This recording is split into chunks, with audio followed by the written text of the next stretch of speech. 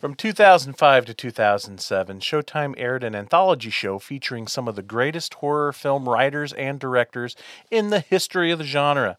For the first time, the foremost names in horror have joined forces for the series, consisting of 13 one-hour shows of some of the creepiest, disturbing, and original images ever shown on television. This crowning achievement was called The Masters of Horror. But then it left Showtime and went to network TV, and they called it Fear itself. But we don't want to talk about that. We're going to be talking about Master of Horror on this episode of Attack of the Killer Podcast. Attention planet Earth and beyond. Stay tuned for Attack of the Killer Podcast. Attack of the Killer Podcast. Attack of the Killer Podcast. Attack of the Killer Podcast. Yay! Hello, all you horror nuts out there. Welcome to another episode of Attack of the Killer Podcast. There are definitely some mixed nuts. That's for sure. I'm your host, Insane Mike. This is episode 270. Holy crap. Wow. Unbelievable. We will be talking about one of the greatest horror anthology shows ever to air on television, The Masters Is it? of Horror. I don't know. I like it. Okay. Yeah. I'm talking it up, but it only got like 2 real seasons, and then they tried to do the same thing on network television and change the title, and that one really sucked. But even out of those 2 seasons, there's still some clunkers in there. Was Mick Garris still the showrunner of the Fear itself? Yes. Yeah. Okay. Yeah. Oh, then what? Maybe we'll get into why it failed. I don't know. Network television. Yeah. You said it. Yeah. That's it. Think about what you just watched, and then think about NBC. You didn't even Showing go that to on NBC. didn't even get to go to cable. Like it jumped the biggest hoop. It went from premium, Doomed. straight to network. So Yeah. How to shit the bed. If this is your first time listening to Attack of the Killer Podcast, what we are is we are a show about horror movies. Welcome. Glad you clicked on it. No shit. We're a group of friends. We get together with a topic, and we talk about films within that topic. And we're all just friends here, speaking open and freely, and giving each other shit, apparently. So there may be spoilers. It's a guarantee every episode. Now, if you like our show, you should consider becoming an attacker. An attacker helps support the show, and through your support, you can help keep our show going. And once you do donate to our show, you become an attacker, an elite member of the Attack of the Killer Podcast family, if you will. And that gets you so much more Killer Podcast in your life. You can get bonus episodes of the show, early access to the main show, shout-outs on the show and the website. You can get our different video shows, such as Insane Mike's 1-minute top 10 list, video updates, killer critiques. That's right. A You chuckles can suck for the it. bonus episode. Yeah. Attackers. If you're wondering what all that's about, you should become an attacker Yes. and check out the bonus episode.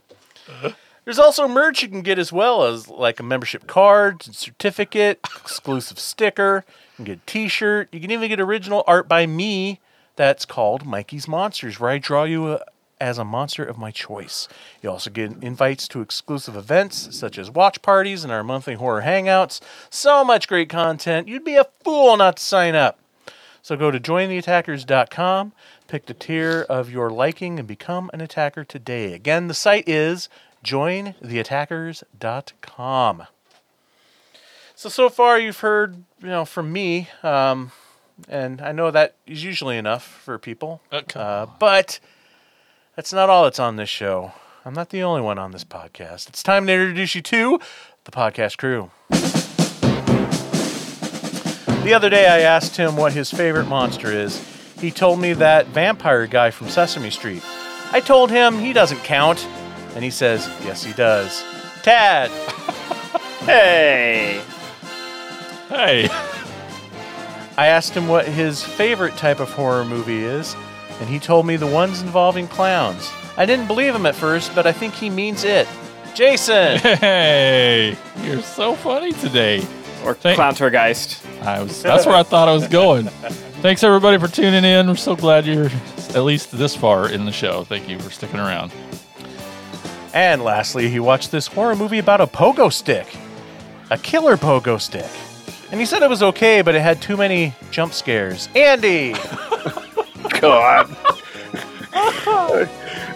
Jump off a bridge. Hey, thanks for listening. I actually like that one. Dang it. Called one of the best streaming services in the world by RogerEbert.com. And described by Thrillist as pretty much everything a horror fan could want. Oh, sure. You'll listen to those guys. But when I keep telling you for years about Shudder, that it's the #1 premium service for streaming service for all horror fans, the best selection of horror, fine, whatever. Don't ever listen to me. Listen to those guys. Fine. I don't care. Now, if you're finally ready for Shudder, start with a month for free on us. Just enter our promo code AOTKP and you get your first month absolutely free. Again, the promo code is AOTKP. Now, speaking as someone who never listens to me, here's Tad with What We Watched.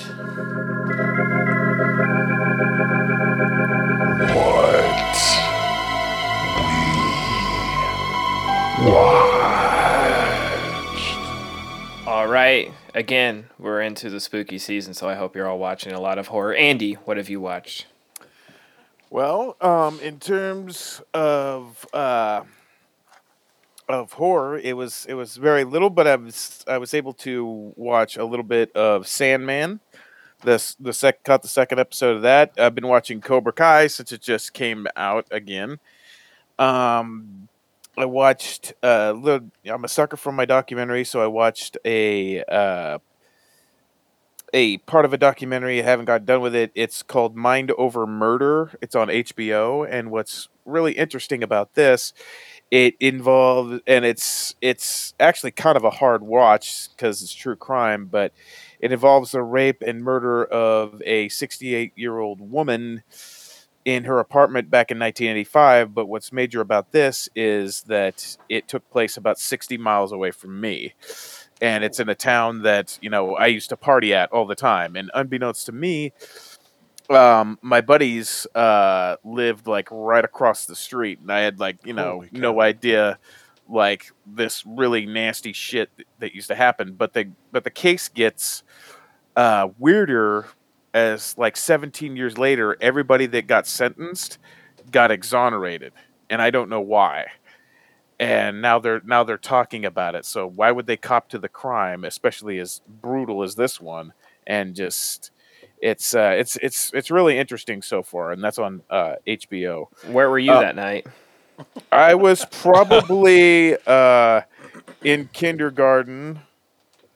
That's not a strong enough alibi. Yeah, I know. Is it weird though seeing like, I'm assuming in the documentary they're showing like shots of the house or the neighborhood or whatever, and you're just like, oh, I know that place. Yeah, I do, because when I'm traveling on Highway 77, say if I'm going to Lincoln, go through the Beatrice Way, it's on a major road where this apartment complex is. You will pass it like every single time. And Wow. yeah, it's gnarly, the stuff that happened to this woman. I don't even want to repeat it, but yeah, it's a hard watch, but it's interesting nonetheless. I've watched on Shudder a new movie called Who Invited Them. Have you guys heard of this? No. Basically, the gist of it is these two they're not really newlyweds. They've been married for at least a couple of years because they have a kid. Not that you need to be married to have a kid, but they buy this new house in the Hollywood Hills, and they have all these people over as this housewarming thing, and the husband's trying to impress his boss, and he's just like, "Hey, try my old fashions, they're legendary." It's just like he's acting like very, very fake, and it's pissing the wife off. But at the same time, once everybody leaves, and he's thanking everybody for, let's say, sorry, excuse me. He's thanking everybody that's there, and he looks over to the corner. He sees this couple, and they're like clapping, and he's like, "Who the fuck are they?" And once everybody leaves, they introduce themselves as, we're your neighbors. We didn't, we just wanted to welcome you in, and it turns out they really are, but they used to live there years ago, and they ended up murdering their parents. And it's played out very, very slow, and it's very knock knock or old school death game. But I don't want to spoil it for you. But it's, well, I kind of already did because I told you who they were. But it's okay. I would be okay with like never watching it again. I mean, at least I could say that I watched it. The only face that I recognized, and it's because I've seen like the remake of Friday the 13th from '09 so many times. You remember the guy that had the shirt that said "Fuck Christmas" on it? Mm-hmm. He's the guy that plays the new house owner with his wife, and that's the only person I recognized. It's new on Shudder. It's okay. I mean, you could watch it, but it's very slow. It's more psychological to begin with because this couple is kind of fucking with them. They're like, testing their boundaries, but they're also kind of partying and drinking and stuff like that. So yeah, it's okay. I also finally was able to watch an old movie called 976 Evil. Yeah. Sweet. I had never seen it before, and directed by Robert Englund, which is interesting. Never Yeah, who the hell's that guy? Got Stephen Joffrey's, Darren Burrows. You may remember him from Northern Exposure. He was also in Class of '99. Can't remember what else he's in. Also, it's okay. It's very different. It's also it's got Robert Picardo in it, who was in The Howling and Well, every The Joe guy- Dante movie. Yeah. yeah, exactly. And the voice of Johnny Cab. Yeah, it was okay. I could say I've seen it. And the last thing that I want to talk about, since I was at Horror Hound, I was at the world premiere of the documentary called Fred Heads, a documentary. Have you guys heard about this? Nope. Nope.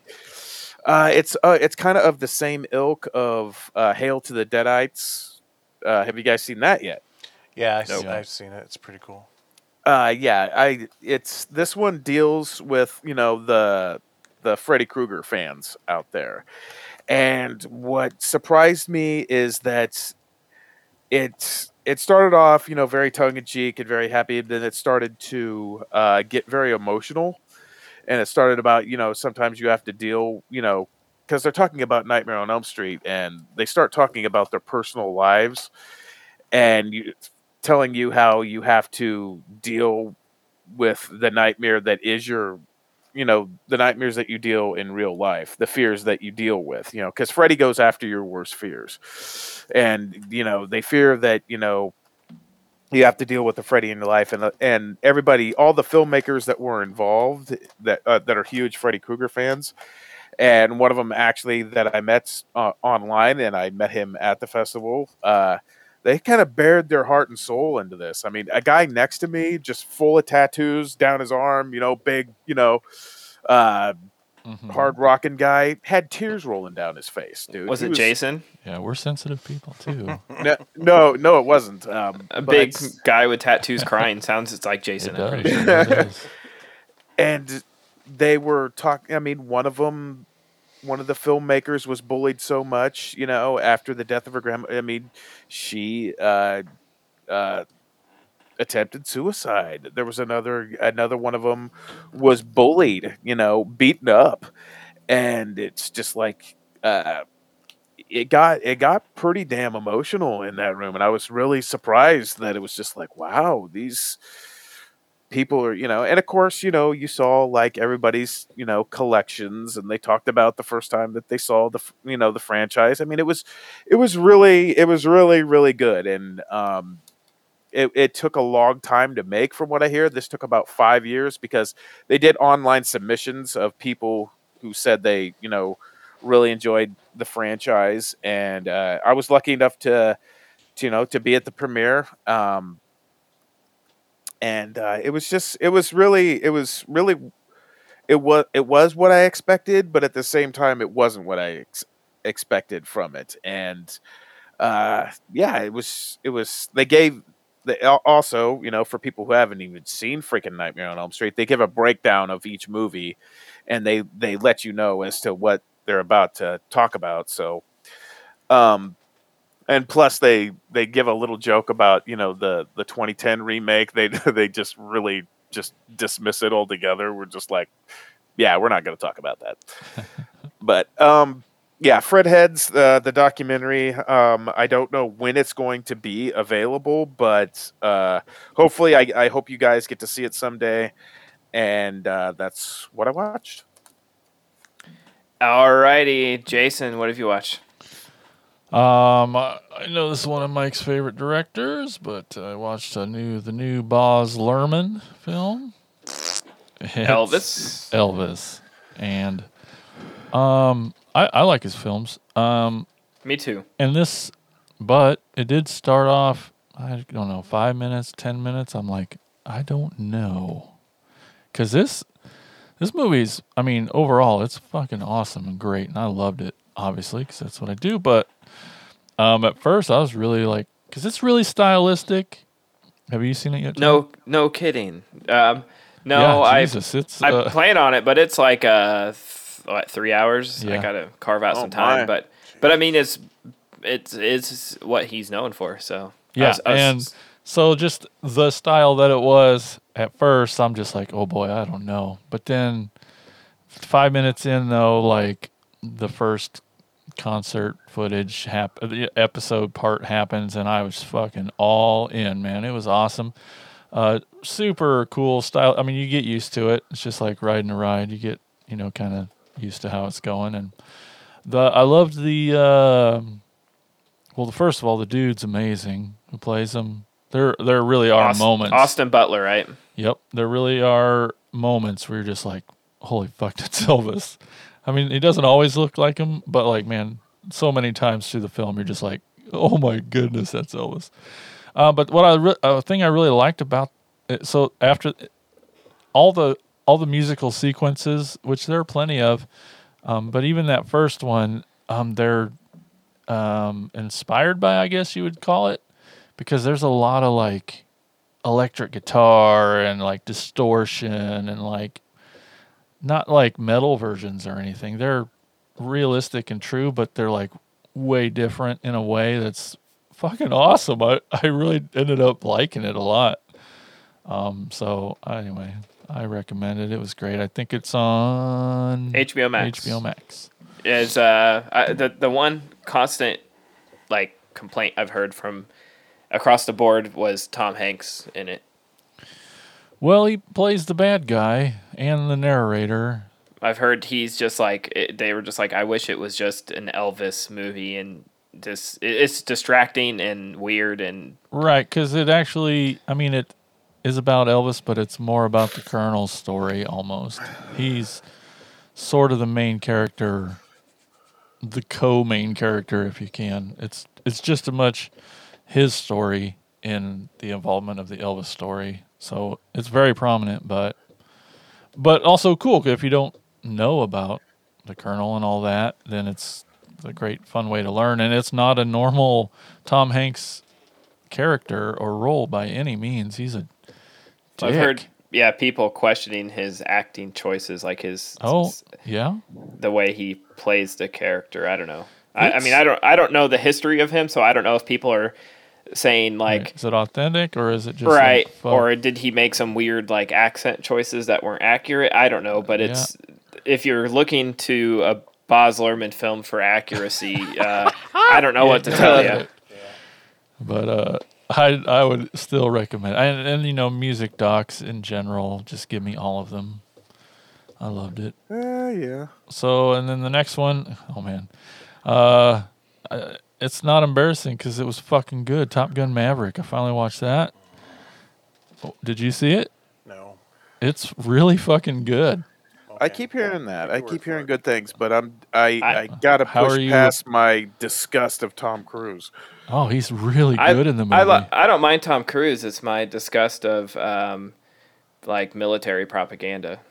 Oh, yeah, it's just as bad as the first one on that, but it's a fucking awesome action movie with some heart, and I'll watch Jennifer Connelly all day. I'm just trying to figure out, like, it's so strange because it came out in May. It's still in our theater in he's paying for that. LDX, and it's like the fifth highest grossing film of all time now.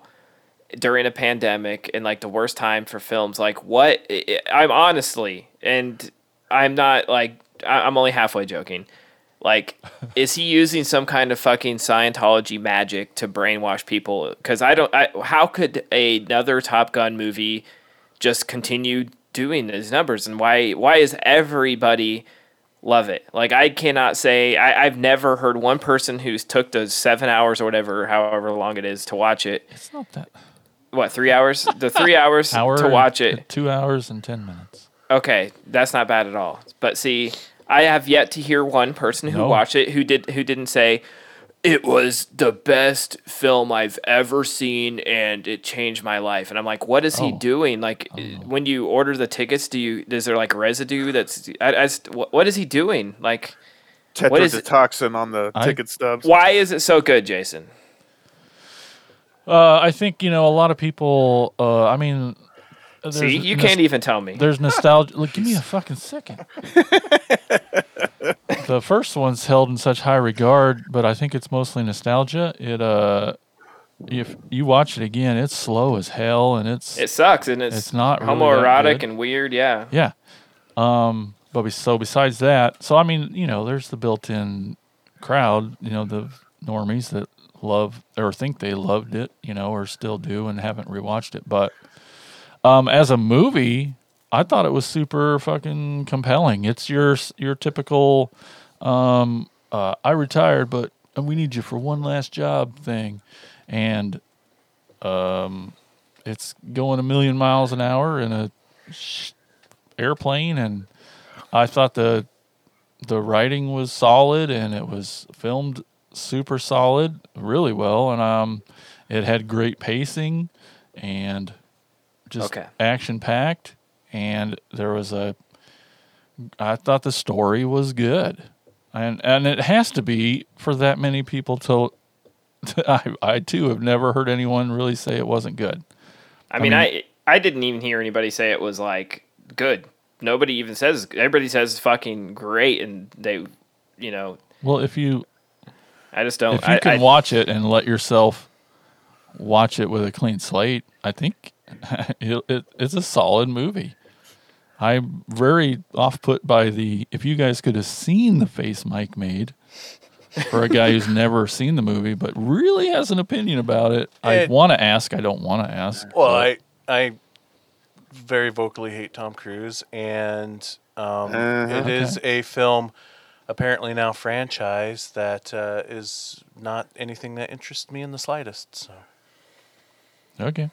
For me, like, just knowing the history of the first one and how the military paid so much to have recruiters outside the theater to sign up young kids who just came out of this Tom Cruise movie to take advantage of them and sign their lives away to go to our shitty military, and never having even the slightest chance of ever being in a fucking jet, just basically like signing away corpses. Is just, the whole thing disgusts me. But I'm not going to go on a political rant. I just know the history of the first movie, and it just like really has bothered me. So, hey, let's prey on impressionable children. Wow, what now? Now, what does that else sound like? That kind of sounds like child predators, maybe? Yeah, see, I didn't know anything about that. It's, there you go. Again, it's just not in my wheelhouse. So, if people love it, great. it's just not a type of film that interests me at all. So Yeah, give me Iron Eagle any day. see, I haven't even watched any of those because it's just not anything that I'm into. And the last movie I watched really has blown me away and stuck with me, and I love it, and is up there for, if we made our top 10 list now, has to be right at the top, because talk about a ride of just intense motherfucking awesomeness. And the tagline is, "What's a bad miracle?" Talking about Jordan Peele's Nope. Oh man, Lucky. It's like streaming now, isn't it? So okay. Oh yeah. You can rent it and stuff. Are you bummed you missed it at the theater then?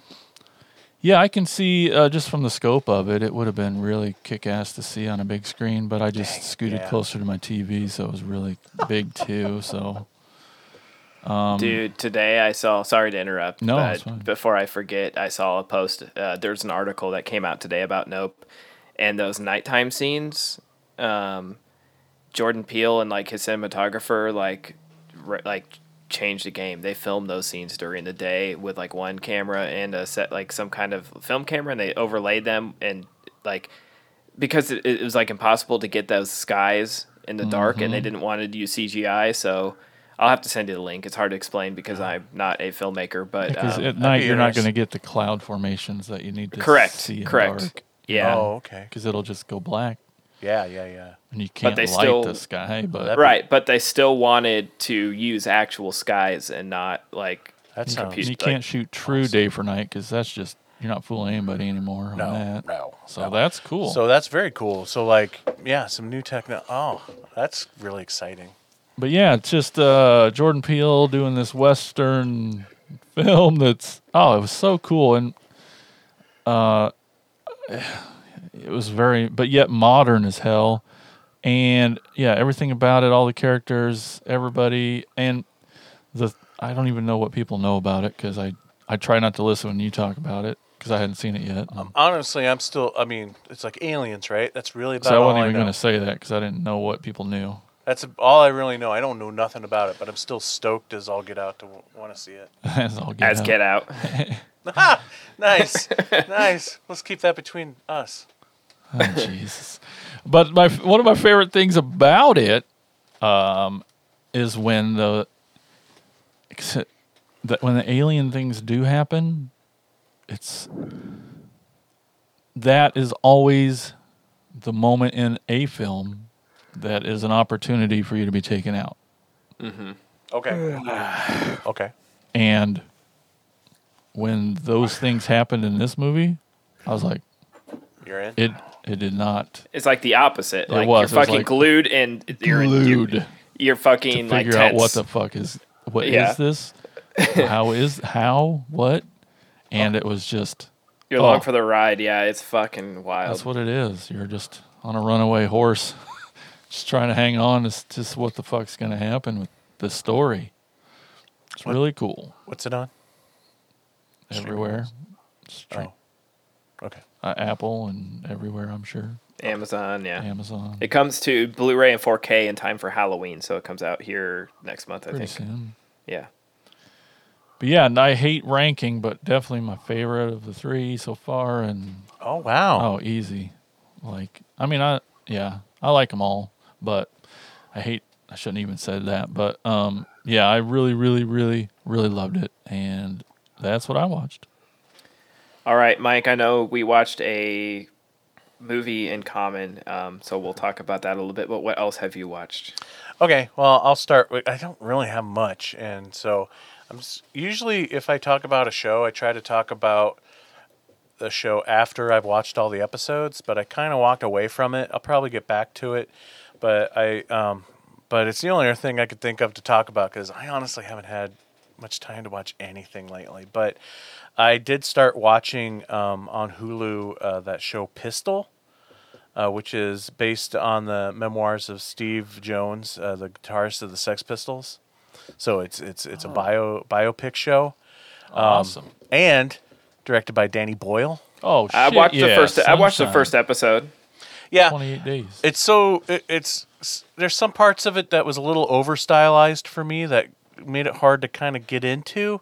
But if you stick with it, then you kind of get hooked, because I go in, I'm wanting to see a biopic about the Sex Pistols, and it just was like, interlaced with a lot of stock footage of life in the times in that era of London and whatnot, and so it was a little hard to get into at first, but once I started, sticking with these characters and getting into it, it's pretty cool, especially when they introduce the guy who is kind of managing them at first, because he's just off the wall wacko, and I think he's hilarious. And I don't know. There's something about I'm a sucker for these movie biopics with weirdo management that have everybody's best interest in heart, but they're either like an asshole or their methods are so outside the norm that it just seems like these people are crazy. Exactly like Runaways. That was going to be my awesome. connecting link. Now this Michael guy's, Shannon, man, he's awesome. Now this guy's not like an asshole or anything, but his methods are just weird. Like not even these like anarchist guys in London in the 70s was understanding his methods for things. Especially, it's like fucking hilarious. Johnny Rotten's audition for lead singer of the band. It's bizarre and like it's just hilarious, and like the manager is so into this guy and promoting him, and everyone else is like, this guy sucks, like because Johnny Rotten's not taking the audition seriously and anything. It's just super funny. But I haven't finished it yet, so hopefully I'll get back to it. So then, do you want to get into the other thing I watched now then, Tad? Yeah, because we're going to talk about it, but not talk about it. No spoilers. Yeah, it's going to be tough.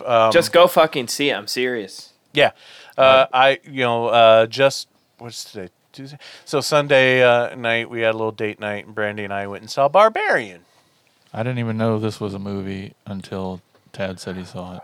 I didn't know it was a movie either. A little bit about it. I wish I heard about movies. smatterings here and there, but apparently, sorry. Go ahead. Go. I was just gonna say I didn't know about it either until Brandy, sends me a message at work with a link to the trailer. It's like, we need to go see this. I'm like, okay. And I saw Justin Long was in it, so then I'm like, all right, well, I guess I'm in. Yeah, that's a good selling point.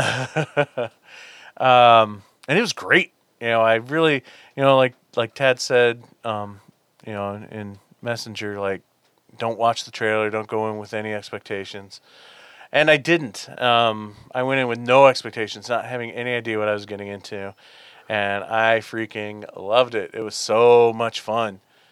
It was such a great like horror movie, I mean, I enjoy a lot of A24 films, but it feels like a lot of modern horror, is just so like this is stylized and whatnot. But this is just a throwback to just like, horror of the 80s and nastiness without being an homage to the 80s either. This is just like, this movie could have came out in the 80s, but it's definitely a modern film.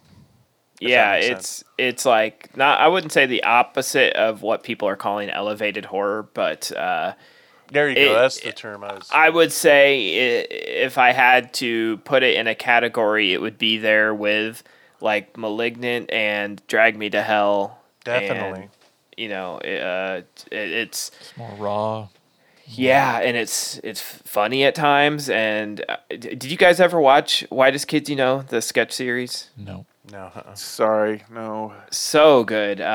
It's basically a more modern Kids in the Hall Canadian group. Their main guy passed away, Trevor, about 2 years ago, I think. But they're very, very funny guys. And one of their members, he's sort of become like he started writing this story during the pandemic, and he somehow pitched it and got it made. And it's like I saw the trailer before like 3 or 4 different horror movies in the last couple months, and when we saw the trailer, even saw it before Bodies, Bodies, Bodies with Nikki and Tony Miller, and we sort of joked like in the trailer, it's like from a producer of It and The Grudge, and it's like, what? Like It, I can understand a little bit, but like they were talking about like The Grudge and something else, and I'm like, these movies are so like dated now. Like, do people, anyone younger than us, even know what the fuck they're referencing? Like, what in the trailer made it just look like a general, like, sorry, Mike, thriller. Like, just sort of like it has the Skarsgård that plays Pennywise in it. Yep. And the trailer is very simple, and Bill. I just have to give.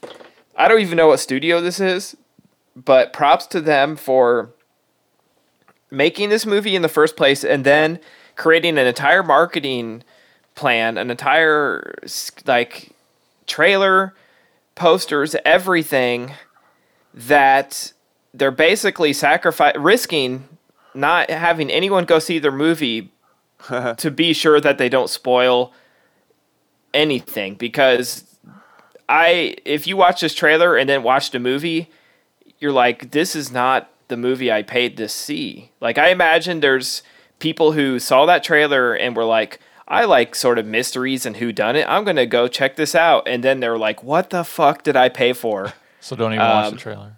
No, I wouldn't even bother watching the trailer because it's a misdirect. But it's fucking fun, man. It's like, this is the best way to kick off the Halloween season. This is going to be just balls to wall fun. I loved it. You guys, I just want everyone to go see it before it gets spoiled, like the twist and not one twist. There's just the movie itself. Like, there's just, if people start if I talk about it too much, I'm going to ruin it for you guys. But I also don't want to build it up as if it's like the next coming of horror. It's just like unexpected because it's just a balls to the wall fun horror movie. Like Mike said, there's no doubt this is a horror movie. Yeah. Yeah. In the purest sense of like what we grew up loving when it came to horror, in my opinion, because it's not like reinventing the wheel or anything at all. You know, but it is a lot of fun, and I mean, even the title doesn't give you anything. No, I still don't even know what it has to do with the movie, to be honest. But well, we should talk maybe offline or separately about that, because I think I know why. Okay. But it's like it's kind of a lame connection. It doesn't have any. See, it's just like everything else. It has no deeper meaning or anything.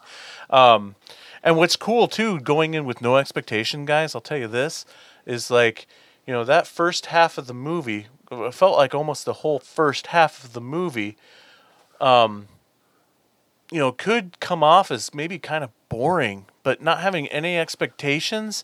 I was on the edge of my seat the whole time of like, where's this going to go? Where's this going to go? And so, yeah, I think it's important to go in not knowing anything. Yeah. So, Barbarian. Go see it. And go see it with the guy that was sitting behind us, the crotchety old guy who was basically giving play-by-play through the entire movie because we were laughing our asses off at the guy. It was so freaking funny. Nikki would have picked him up over her head like a barbarian. I know. I was waiting for Brandy to be all pissed off, but she thought it was funnier than I did. So, because I can drone that shit out if I need to, and so whatever. But and the guy was almost practically directly behind her, but yet she found it funny. So kudos to her for not letting. Yeah, I didn't want to break his hip. Ruin her evening. So. Anyway, Excellent. that's all I watched. Tad, what else did you watch?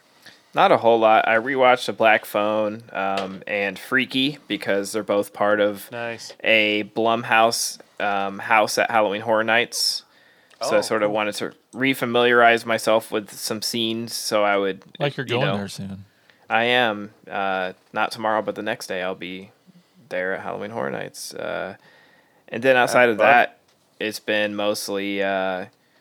football season started, watching football with Jason, and then saw Barbarian, which I just spent forever talking about. So, it's been relatively quiet. I did see one I can't talk about. I'll have to tell you guys while we're not recording. But I know you guys have been busy prepping for Halloween Palooza, so there's a ton that you guys can't talk about that you can watch it too. So also true. Yes. So yeah, pretty quiet on this end. Okay. Yeah, it's we get into the Halloween season and it just feels like every year it's like, oh, this is our season. This is our time to be watching all these horror movies, and then we're just, because it's our season, we're too busy to be freaking watching horror movies. Yep. Anyway, so thank you, Tad, for all that, and let's switch gears over to Jason now for gears pole position. From now on, like your parents were, you are the secret force of pole position. All right, before we get into today's question, let's take a look back to episode 268 and the pole position from there. The question: what is the best horror-themed song? Remember your choices? Good, I'll tell you. Insane Mike said Monster Mash and Ghostbusters. It's a pretty good draft you got there. Heck yeah. Didn't you have like first pick too? First and last? I think so. Jason had Thriller and A Nightmare on My Street. Tad had Dream Warriors and I Still Believe. Still want to sort of vote for yours, Jason. I mean, it was too late, but man. Yeah. And Andy's was Werewolf of London and I Put a Spell on You. Oh man, all those songs are so good. I'm so excited to be playing them songs. Well, we got look at those results. Tied for last place with 9.1%. Tad and Andy. Wow. Yeah. Oh, Mike's face just lit up. He's like, you know what that means? I didn't lose. I didn't lose. Yep. And so the winner with 45.5% of the vote is clearly Jason. What? I know. Thriller, Nightmare on My Street. I think you just went a little too old with Monster Mash. Ghostbusters, I think, had Monster it. Mash is the Halloween theme song. It's the Jingle Bells of Halloween. Right. It actually might be. All right, well, let's get into today's pole position. Today's is going to be a horror director fantasy draft. We're going to choose four rounds, draft 4 rounds of our favorite horror director. I know there's so many. All right, let's head over to the random sequence generator for this one. Insane Mike's first. I'm second. Tad's third. Andy's fourth. Here we go. Beep, boop, boop, beep, boop, boop, beep. Oh, this is stupid. Insane Mike is first. Yeah. Andy is second. Tad is third. Jason is fourth. So this will be a little different, more fun. We got 4 rounds, so we'll try to stick with that. Up first, though, Mike. This is the gimmiest of gimmies. Should be obvious. God, how mad would he have been if he was the 4th pick and one of us took it? All I've thought You would've about flipped. since we came up with this topic is one of you assholes is going to get ahead of me and purposely pick mine. We would, just to take Just it. to piss me whether off. we believed it or not. We Correct. will. Correct. So I don't care if I get the votes this time because I know I'm right. And if you don't Right. vote for me, you're all wrong. Definitely numero uno in the draft is George A. Romero. What's the A stand for? Awesome. Yeah, it does. Can you just put like 4 of him in? Goodness. Oh, if anything ever worked out on this show ever, it was that right there. Dang I don't it. know. It would have been really funny if Yeah. I was last and one of you guys We purposely. each teased it every time, all the way down. All right, Andy, you Andy's get- turn to take my pick. Yep, exactly. It's what's happening right now. This is happening. Yes, I'm taking it, Tad. I'm sorry, John Carpenter. Oh, that hurts. That's fine. All right, Ted, you're up next. Pick number 3. Man, I have 2 that I'm teeter in between, Oh, but I'm going to pick one that I think belongs there, Alfred Hitchcock. Yep. Oh, See, that was crap. going to be my number one if Carpenter got taken. Okay. Well, shoot. I thought about taking what I think might be yours, Jason, but I should have put mine maybe in order. That would have helped me. I just made a giant ass list here, Yeah. so I'm slightly stalling as I go through it real quick. I think I know what I have to do. Yeah, I have to, and just hope some of the good ones make it back to me. I'm going to have to go Wes Craven and Sam Raimi. okay. Okay. Oh, I didn't take any off your list. Dang it. You took- Craven and Raimi? Craven, yes, but I did not. Believe it or not, I did not put Took- Raimi on mine. Raimi off mine, but Craven's not even like in my wheelhouse. So Well, you love the Scream movies. Yeah. Oh, okay. yeah, I mean, I like Scream and Evil Scream Dead 2 too, is but one of my yeah. all-time picks. Anyway, all right, Ted, you're back up. Pick 6. I know.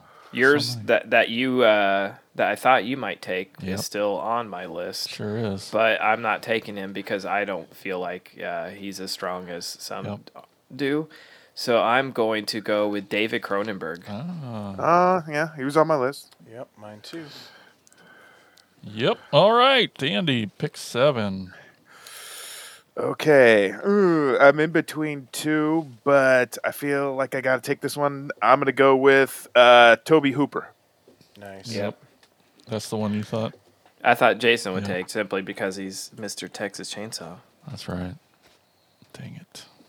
Insane Mike, you get 2 more in a row. You get pick 8 and 9. If he takes my last 2, I'm fucked.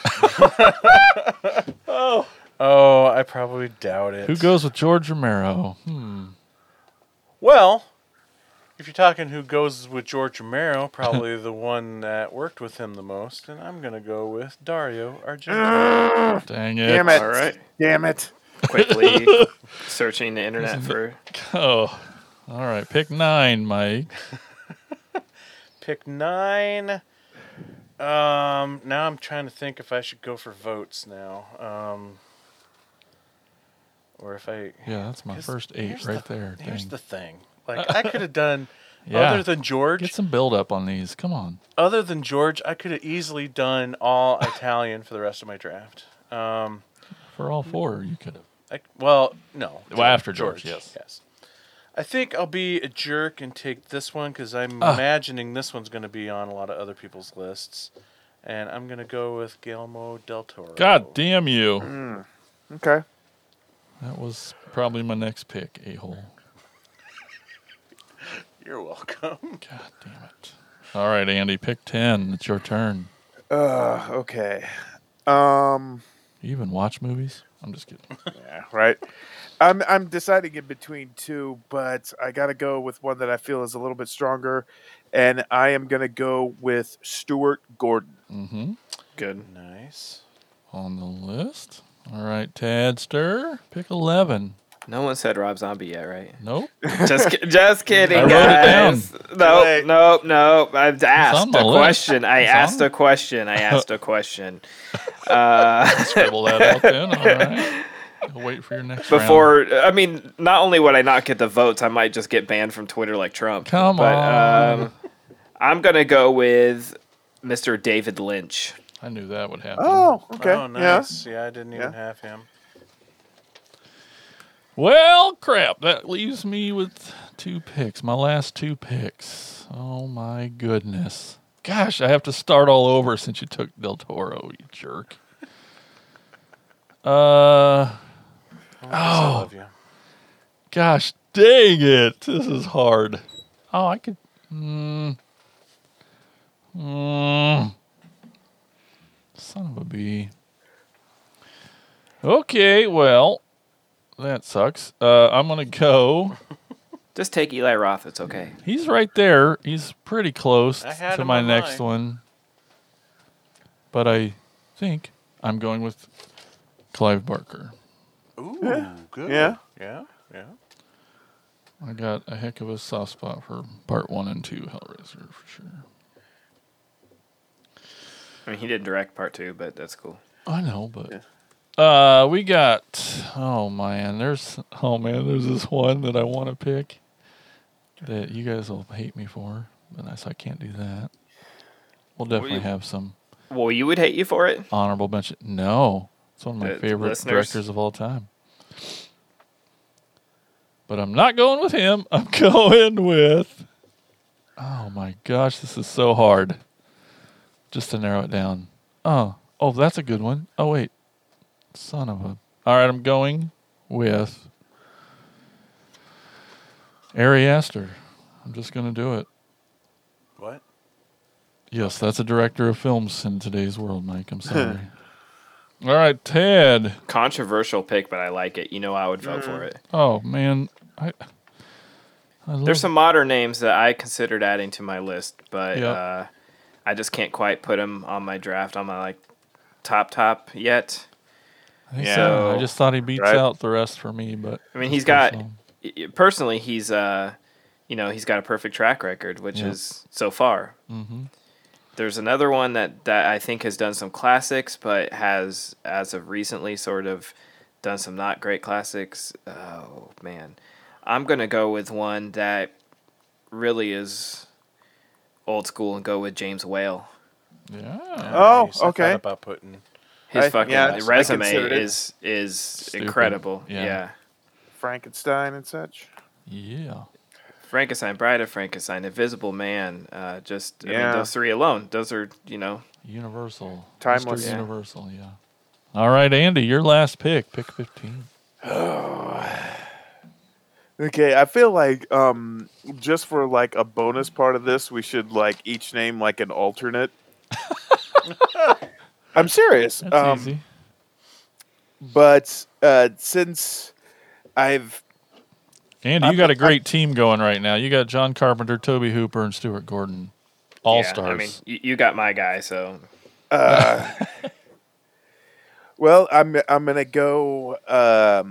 I've been liking this guy's films. The more that I see them, the more I really like this guy, and he's old school, and I want to see more of his films because I wasn't aware of him until later.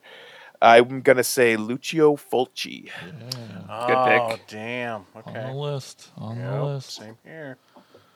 Lucio. All right, Mike, finish it up. Your last pick of the draft. Oh, damn it. Can you narrow it down? No, you can't pick Weird Al for this somehow. Fuck. Right? It's hard. Yeah.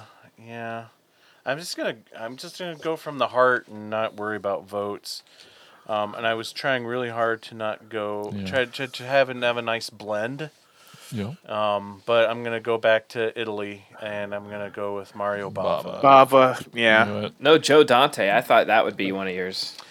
He's on my list. I really thought about it. Yeah. Diodato or maybe Lenzi, Umberto Lenzi. Yep. Mm-hmm. I was gonna say Bava, on my list, but the one that I wanted to pick there on that last one that you guys might hate me for was M. Night.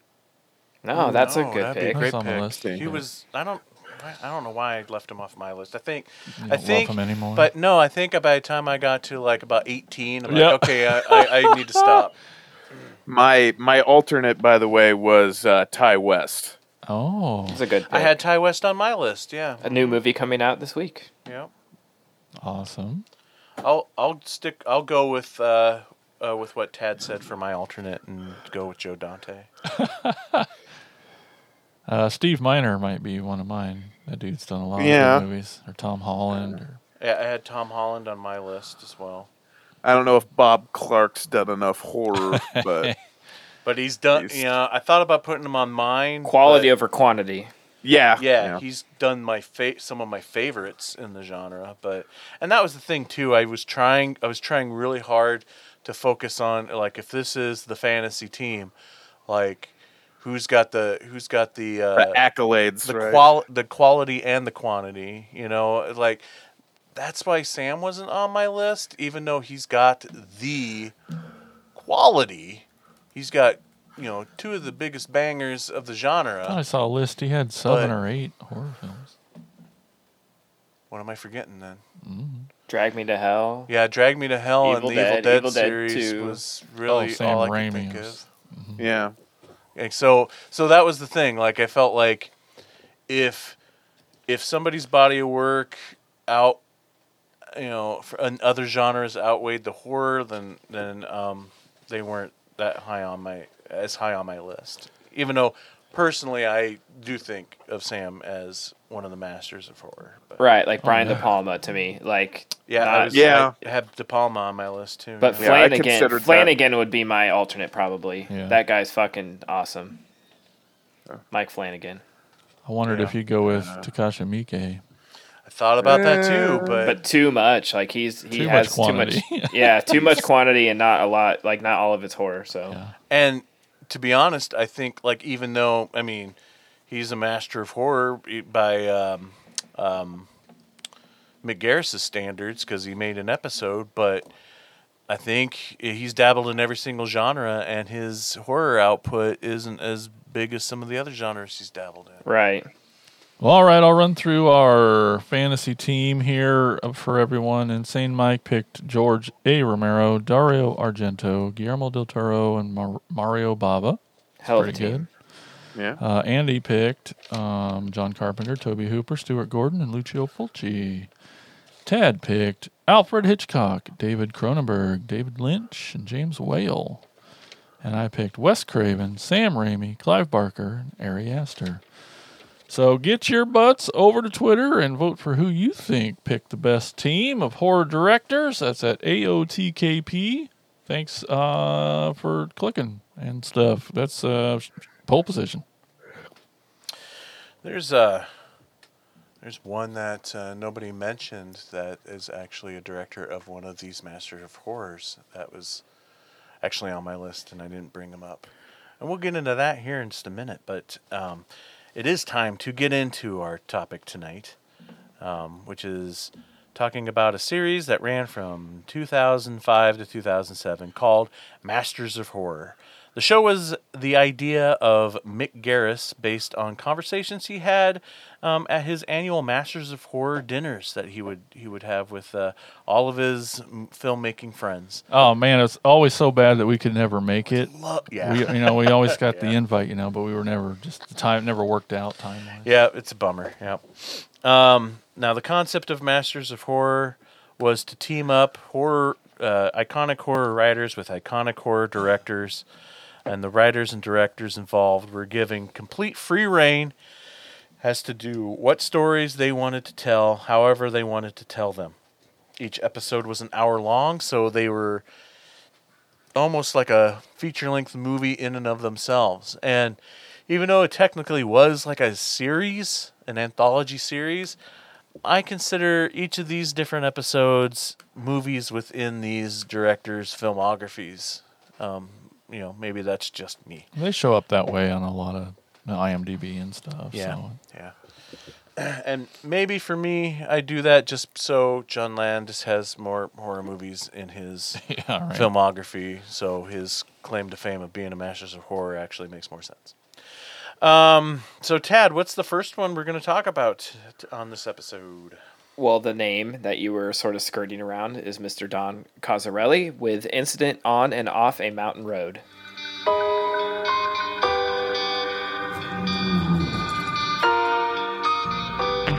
I believe anything can happen to anyone, anywhere, at any time.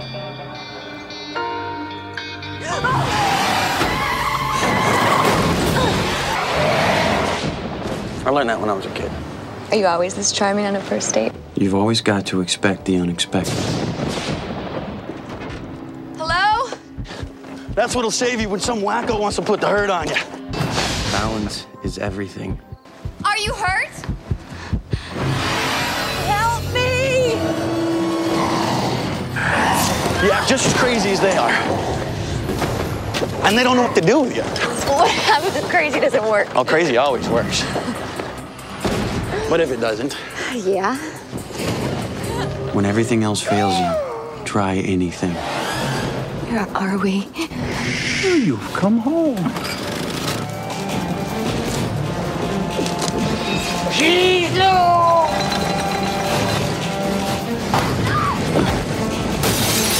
You're a goddamn whore.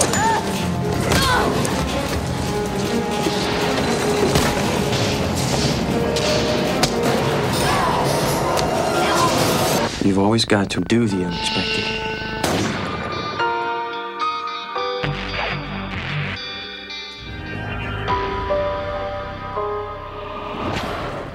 When Ellen's car breaks down on a deserted mountain road in the middle of nowhere, she encounters a monster-like man who is intent on killing her. But Ellen will not go down without a fight, and the game of cat and mouse soon shifts as Ellen fights back. So if I remember correctly, was this the very first episode? Yep. Yeah. And I think we talked a little bit off mic last time about this series, and this was really, really formative for me. This was 2005. I had just graduated high school, and obviously I was into horror all through high school and stuff, but it's like this was just really fucking cool for something new to be coming out, to see Don Coscarelli and Dario Argento get new, like right, coming out with new stuff, and it is on like a mainstream American channel, and just a really exciting time.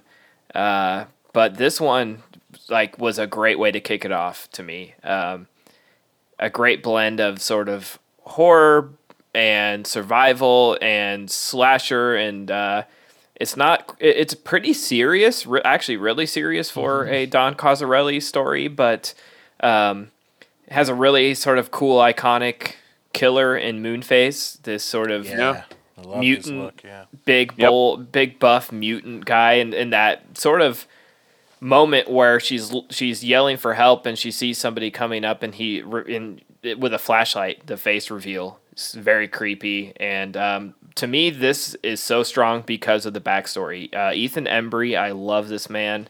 Oh, me too. Big crush. He's my big crush. Yes, and he's so fucking good in this, guys. Like, he is... I would say if there's one thing that's like inconsistent in Masters of Horror in general, is some of the acting. I guess some of the writing too, but you know, it's like very strong in this episode. He almost makes the female lead like he sort of blows her out of the water because he's so intense. He's so good and believable. But it's really a cool story and hard to watch at times. But you know, and how relevant is it now? You know, with a lot of people sort of becoming paranoid and But this guy was MAGA Chad before MAGA Chads. Yes, that's what I'm trying to say politely, Andy. Thank you. And that's why we have Andy for it.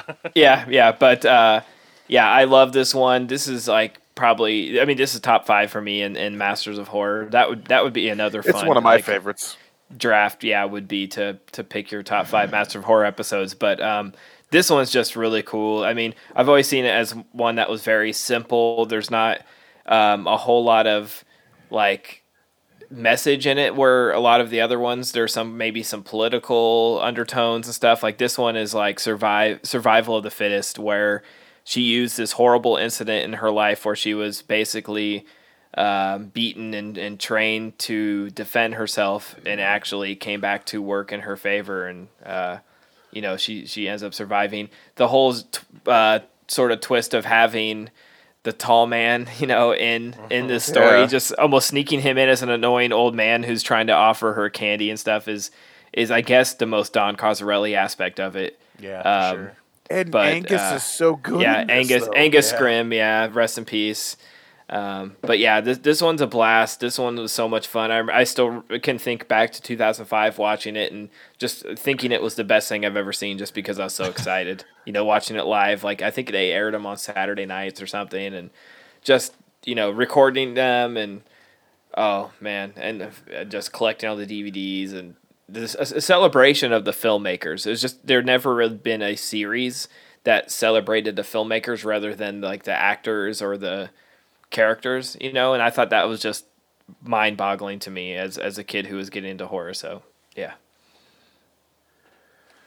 this was the I'm sorry, Nope, go for it. Okay, this was I didn't have HBO at the time, so whenever I would go to Walmart and look through the DVD section, which is the first place I went, because I was just like, you know what, fuck groceries. But this was the very first Masters of Horror that I bought on DVD. This is the first time I learned about Masters of Horror. I was just like, holy shit, what is this? I was just like, you mean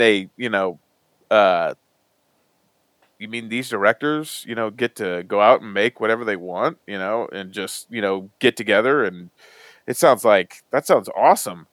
And since I was such a huge, and still am a huge Phantasm fan, I was just like, oh man, it's Don Coscarelli. This has got to be good. I've loved everything that this guy's ever made, between, Beastmaster, the Phantasms, I guess what was the other one, like Survival Quest or something, or that he did, but I guess it doesn't matter. But I watched this, and well, yes, that's that one too. I guess and after this, I mean, the floodgates just opened. I wanted to watch all of them, and this one is one of my favorites as well. Just because it's kind of like Tad said, it's the survival of the fittest. It's like almost like, you're out in the woods, you're trying not to get killed. It's almost like Predator in a way, a slasher good comparison. Like a slasher version of Predator. And she's making her these booby traps, kind of like the way Arnold did and whatnot. And oh god, when the one backfires and the girl falls. That's so fucking brutal. Just because it's like, ugh. Yeah, just the went through her leg, like her thigh. And you just feel for her. You feel she's been through so much shit, and then to have that happen. Yeah. That and Ethan Embry just he plays against type in this because he's such a son of a bitch. In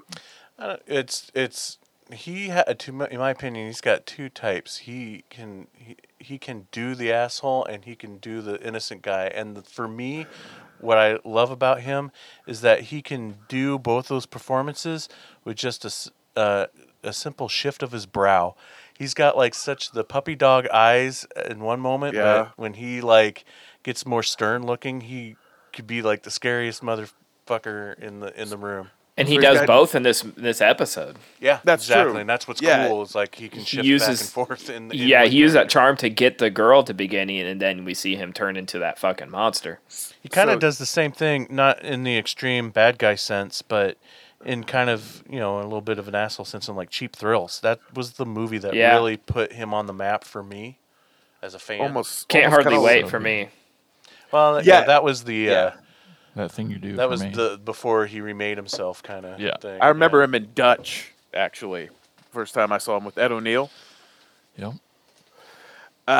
So I mean, I agree with you guys. Like he can be very disarming at first, and then just kind of be scary as hell. Almost kind of like the way John Lithgow can act. Oh yeah. He can be hilarious one time, and then sometimes when you see him play like a very sinister character on Dexter, you're just like ready to wet your pants because this guy's scaring the shit out of you.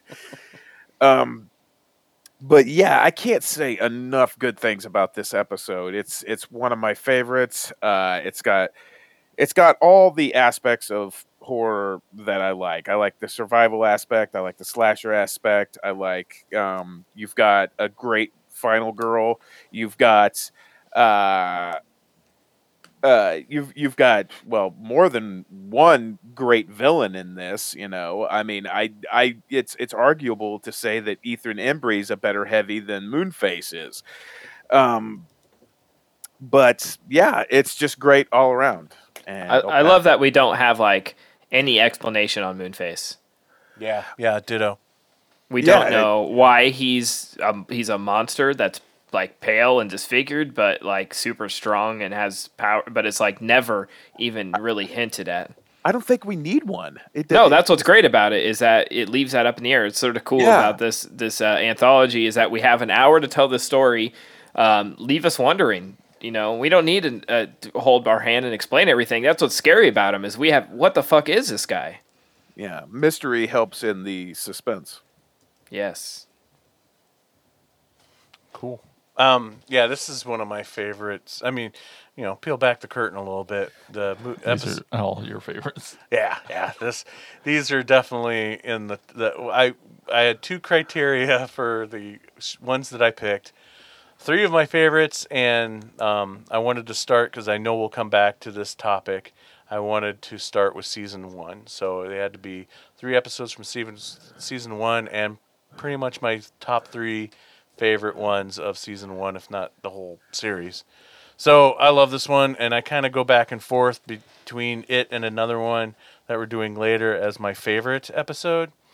And I'll get into more of that later with one of the other ones we talk about, and why I teeter back and forth, and why maybe after this more recent watching of these 3 that maybe this one now is my favorite one. But yeah, and Ethan Embry, awesome. It was cool having Angus Scrimm in there, and that, like you said, that definitely feels like the Don Casarelli touch. Let's see. I hope I'm not stepping on your trivia, but I also love, this is kind of like the what I consider the trilogy for Don Casarelli and his team up with Joe Radsdale. Because he's the one that wrote the short story for this, who also wrote Bubba Hotep, the original story for Bubba Hotep, and the John Dies at the End books. Very cool. So, yeah, and talk about a match made in heaven between those 2 guys. As far as they're like 3 very completely different stories, but but very outside of the box thinking as far as the stories that you tell, like. Phantasm can, it took 5 films, and I still can't really maybe explain exactly what's going on. There's so much off-the-wall weirdness going on in those movies. Normally that would piss you off and make you want to give up, but you're still looking for answers. Yeah, exactly. And they're just fun movies.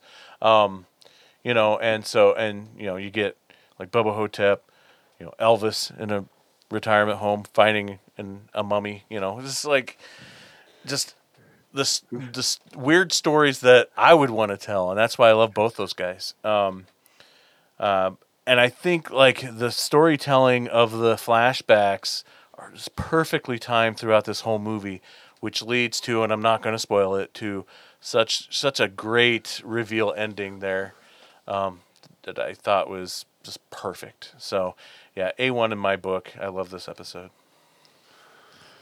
Well, I agree with almost everything you guys have been saying. The last thing I want to do is poo-poo, but so a quick history for me. I didn't watch any of these. I haven't seen any of these until maybe a couple years ago. I'm like, finally, probably from Tad ranting and raving about him, I think, about his sweet box sets. I'm like, all right, I'm going to sit down. They're on Tubi. I'm just going to blast through these and get caught up. And I watched the first one, this one. And that's where I stopped 2 years ago. I was like, so, yeah. So the two things? The 2 things I'm sorry. I don't want to. So I maybe it's because Ethan Embry is so awesome that he makes me hate him. Well, yeah. Like, no, fuck him. And I don't know. It's not, I didn't react well to him. And again, yeah, probably because he was so good at it. But I didn't like his character, therefore I didn't like the way he was written there at the end. And then I also, I know what you're saying, but no explanation of this white painted faced guy that comes out of nowhere took me out of it immediately. Like I just was out on this guy. I'm like, well, what the fuck is this? Is this realistic? Is this supernatural? Is this what's going on? Oh wait, I don't get to know because they don't explain it. Well, she crashed on the side of the road. I don't think she's going to ask for his backstory. No, but as an audience member, I don't know, and I don't know that I ever get to know other than he's just some redneck, I guess, right? If that's his cabin-y thing. So I didn't love it. So I'm sorry. Interesting. Okay. That's fair. Fair enough. No, but you guys liked it so much. I feel bad. Oh, jeez. Well, I will say it has a Everything hold but on that me I loved, yeah. because it was like I said, I have this attachment to this whole series because I I watched that. them the night they aired. I paid my fucking mom. awesome. I still lived at home. I was paying my mom like $12 a month to get Showtime. And awesome. this was like pre DVR. I mean, you had to watch it when you watched it or tape it on a VHS tape, and it was just like, this is. I mean, I grew up watching, as you guys have heard on a previous episode, Are You Afraid of the Dark? This was just the grown-up version. It's like when I was a kid, I watched Are You Afraid of the Dark and pro wrestling, and as an adult, I watched Masters of Horror and UFC. I just graduated to something more dark. Yeah, Angus Scrimm's awesome. Ethan Embry is one of my favorites. Bree Turner was awesome. She was fantastic in this. But yeah, I just didn't understand what was happening. Good. I'm glad that this episode didn't ruin Ethan Embry for you. Oh, no. I just don't like this movie because his character sucks. His character sucks, which makes the ending all the more better. Again, I didn't make it to the end to care. I mean, I made it to the end, but I didn't. Yeah. By then you were checked out. I was gone. There you go. Sorry, guys. That's okay. It's fine. It's okay to be wrong. Yeah, I am daily. It's fine. All right. Well, hopefully, Jason. Yeah, we'll this see. This episode gets better for you. So, Andy, what's next? Our next episode comes from the true master of horror, John Carpenter, and it is called Cigarette Burns. Le fin absolu du monde, the absolute end of the world. The government seized it and destroyed it. I'm a bit obsessive. I want you to find a print for me. We are a part of the film. If it had been destroyed, we would know. Bakovic said film in the right hands is a weapon. Wait, you spoke to Bakovic? At the start of the festival, I recorded the whole interview. These will change your life. Last night I saw something I can't... Circle? Huh? Like the real change in the movie? Yeah. Then it started. It's only going to get worse from here. What started? What's happening to me?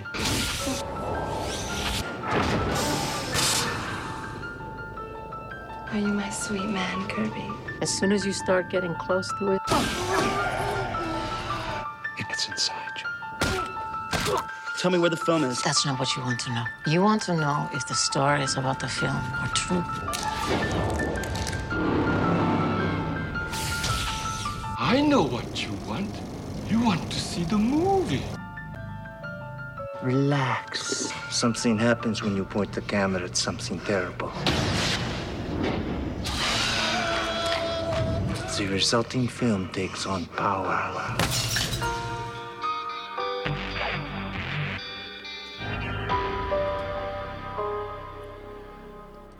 The bankrupted owner of a movie theater, Kirby Sweetman, is hired by the eccentric private collector Mr. Bellinger to search and find the only existing print of the legendary horror film La Fin Absolue du Monde by Hans Bakovic.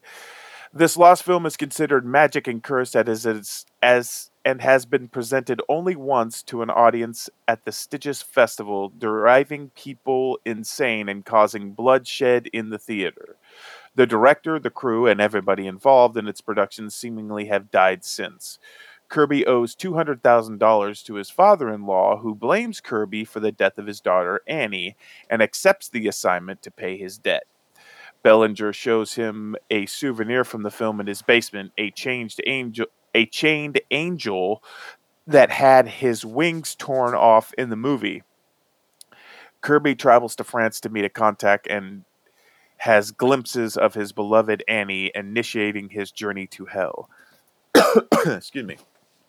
Right off the bat, I'm already invested by just the plot of the film. You already have this forbidden fruit, this film that's nobody's supposed to see, and it only has one print. So I'm already invested by the mystique and the mystery of that, just in general. I mean, I already, So we're on this journey with Kirby Sweetman, who's played by Norman Reedus, and also you have the delightfully creepy, always entertaining to me, Udo Kier playing Mr. Bellinger.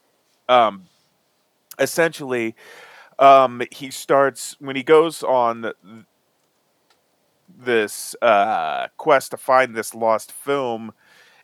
Already, he starts to hallucinate because that's how powerful this film is, and he sees this.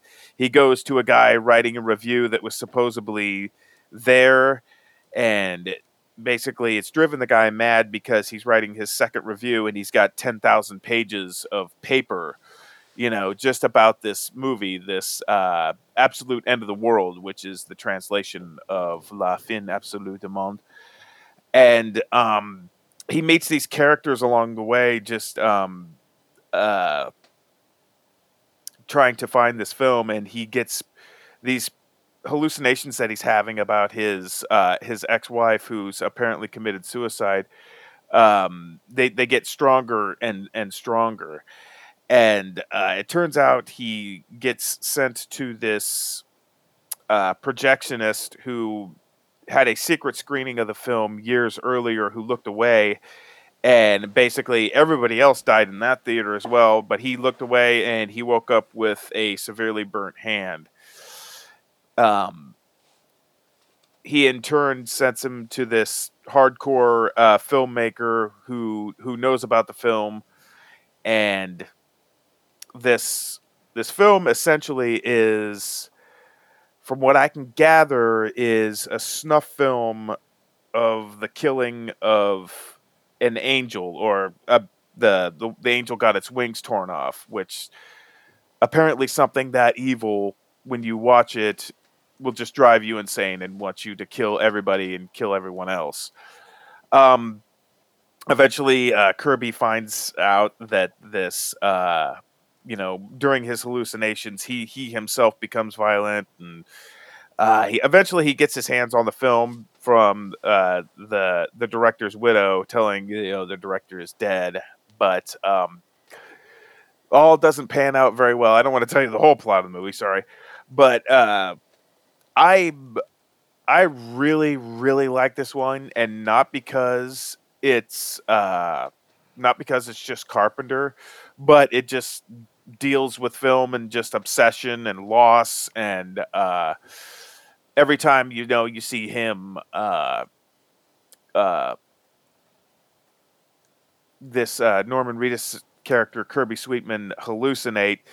This projectionist asked him, "Did you see the cigarette burns, like the flash in the film?" And of course, when you watch it, you actually do see a cigarette burn, which is what they're called in the film. When you're watching it,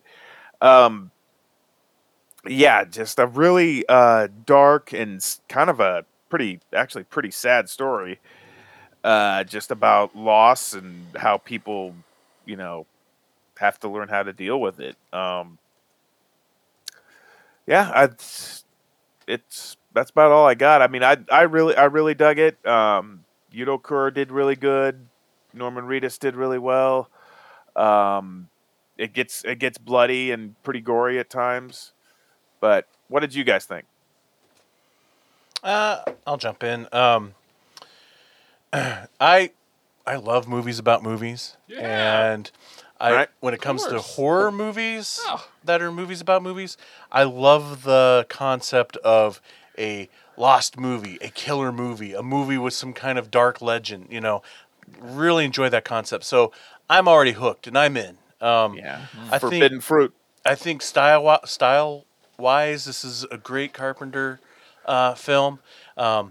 Feels a little too talky for my taste, but I will say, I love how very Faustian it is in its concept. Making a deal with the devil to make this film, and it's the driving people mad, and I love that idea as far as that concept goes. So I think, and I feel like it was executed really well for the most part. For me, well, I'll say this too before I get into my negative. To me, for me, I also really love movies that get all meta. I love that idea, but I really like how this movie gets meta without it being as in your face as like a Scream, or even something like Deadpool where he's straight up talks to you, that kind of thing. This is meta more in its style and editing and whatnot, because one of my favorite scenes, and it kind of happens at certain points throughout the movie, but one of my favorite scenes is when you first meet his projectionist at his theater, and he's cutting out a cigarette burn to put in a scrapbook from a Dario Argento movie, and he's doing all the splicing, but the scene is all spliced up. It's almost montagey in the way that he's cutting it, because in the editing of this scene, it jump cuts a lot while he's splicing this one frame out to steal the cigarette burn. And that happens in a few different parts in the movie, especially as Norman Reedus goes deeper into the hole of this mystery. It almost feels like the movie that he is in itself is also adding to his madness. Because again, there's other scenes where there's a lot of jump cuttingness and seeing the cigarette burns and stuff like that. So all that is super cool. My negative, as I feel, and I'm sorry, Andy, but I feel that the worst part of this movie was Norman Reedus. I think he did okay. I did not care for his performance at all. It just felt, for me, the first thing that really took me out of him and his character that was negative is when Udo Kier walks him into the other room and reveals that he's got an angel basically he barely kidnapped in reacts. a room. He doesn't react at all. It's like, oh, this is just an everyday thing. Come on, like nothing. Like the reaction in the scene where that guy cuts machetes the woman's head off while he's all tied up. His reaction to that should have been the same reaction he got to an angel in the room. That was like the one moment. It's like, oh, finally, some emotion we're seeing from this character.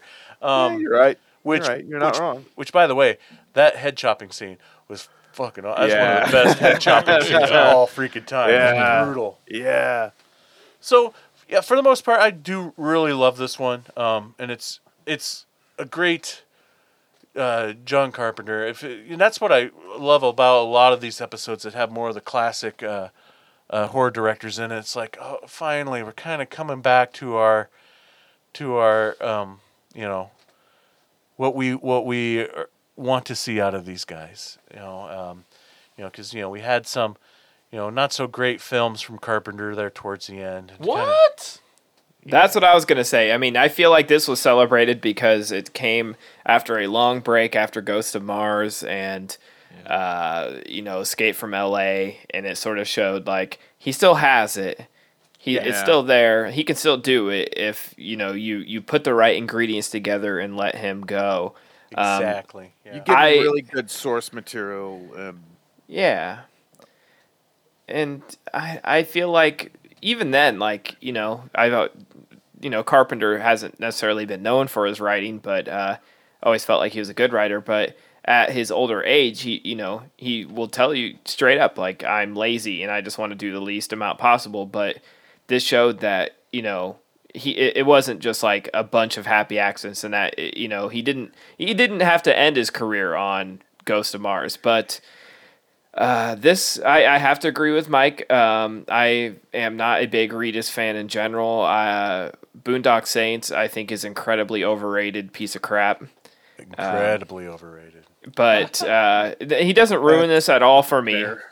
Doesn't ruin it all for me. I think maybe he has the same reaction I have to that angel character, where I'm like, why is this in this story? Like, I really wish that whole thing didn't exist, because this movie could be believable and in a real life scenario if that angel wasn't like, why not have like something tangible from the screening instead of a living creature that doesn't really exist is very strange. Yeah. Like, I mean, overwritten. If it wouldn't have gotten maybe so, I don't want to say religious or like, if it wouldn't have had like a mythical creature in it, I think it would have added more to the mystique and it would have added more to the intrigue of wanting to get the film, Like, what if they're, we've all heard about like, like Mike was saying earlier, like these, rumored films. I mean, when I was growing up, it was like Cannibal Holocaust. It's like, or, and then later it was like a Serbian film. It was like, you got to see these things. Like, why, it could have been, instead of an angel, it could have been, there was like just a brutal decapitation like we saw later in the episode, and the collector had the machete that supposedly was used in the film or something, rather than an actual living angel on a rotating director of the film base. Yeah, it's just really sort of, that thing sort of pulls me out of it and Reedus a lot in general, but I still love the movie and the movie concept, the idea of owning the theater, the tragic backstory. I think the dad's performance, like the girl's dad, is pretty bad too. And I mentioned it. Great. Yeah, I mentioned it in the last episode that if there's anything I don't that I sort of fault this this series for is some bad performances and low production value at times. It was fully financed before Showtime even came along. They just picked it up. I guess Anchor Bay paid to just like make them all for straight to DVD, and then Showtime was like, "We'll air these." So, very low budget, and they were sort of given a few rules. But overall, I mean, this is Cody Carpenter's first time as a composer, so the score is really cool.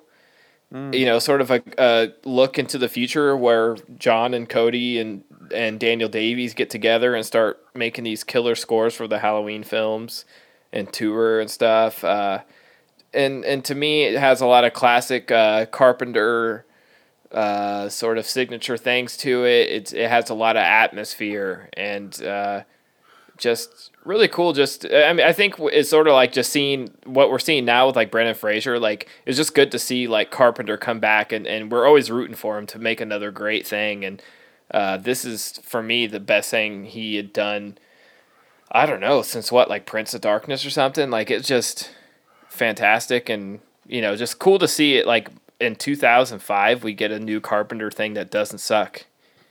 Yeah, I mean, and it probably helped that he didn't have to go through a lot of bureaucratic red tape, and just he could kind of just do his own thing. Don't you think? Well, I feel like that's 100% of the problem with some of those later films. When he's talking about like being lazy and doesn't do anything, I feel like the artist is still there. The laziness comes from like, fighting with the fucking producers and studios and stuff. Yeah, he just kind of gives up and just takes the paycheck. Yeah, because I think what I read was that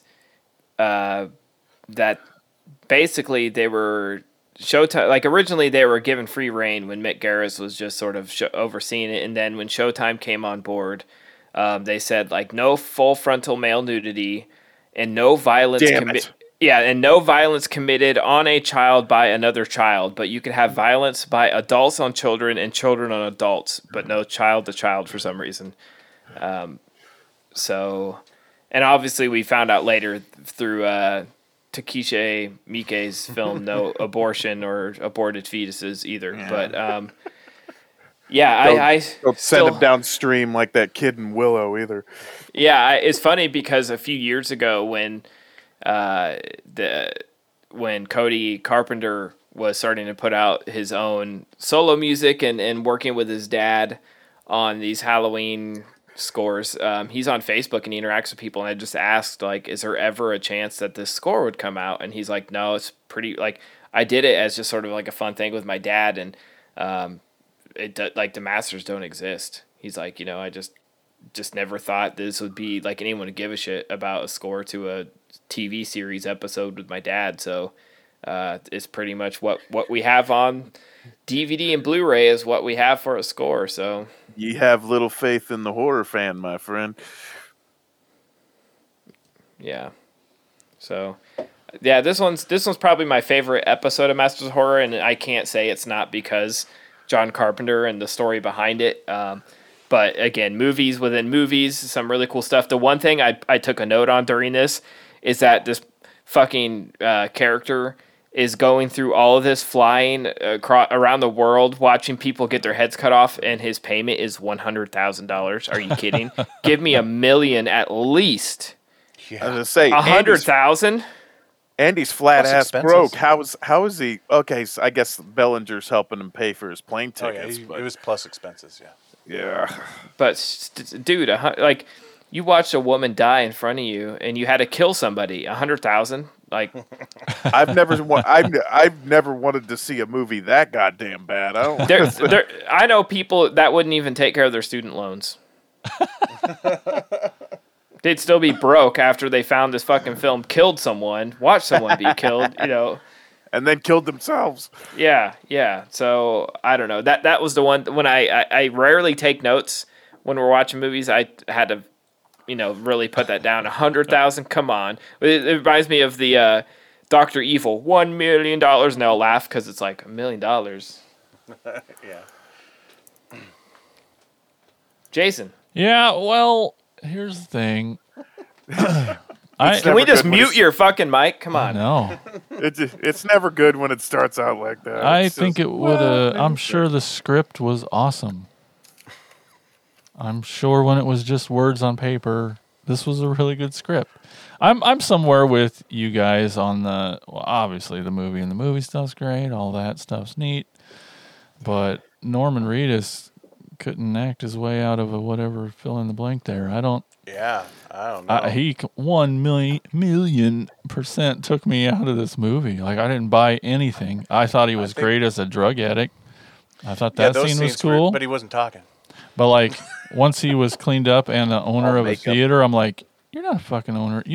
I didn't believe anything he said in any of the movies, so I just was out. It's too bad. Udo Kier this might be like his best performance. It's one of my favorites I've ever. Like, he was awesome. Yeah, we didn't talk about. He didn't get enough in this movie, but I mean, I felt bad about laughing about it, but I thought him throwing that ice cube at the angel was hilarious. Yes, bop on the head. Like, what is he doing?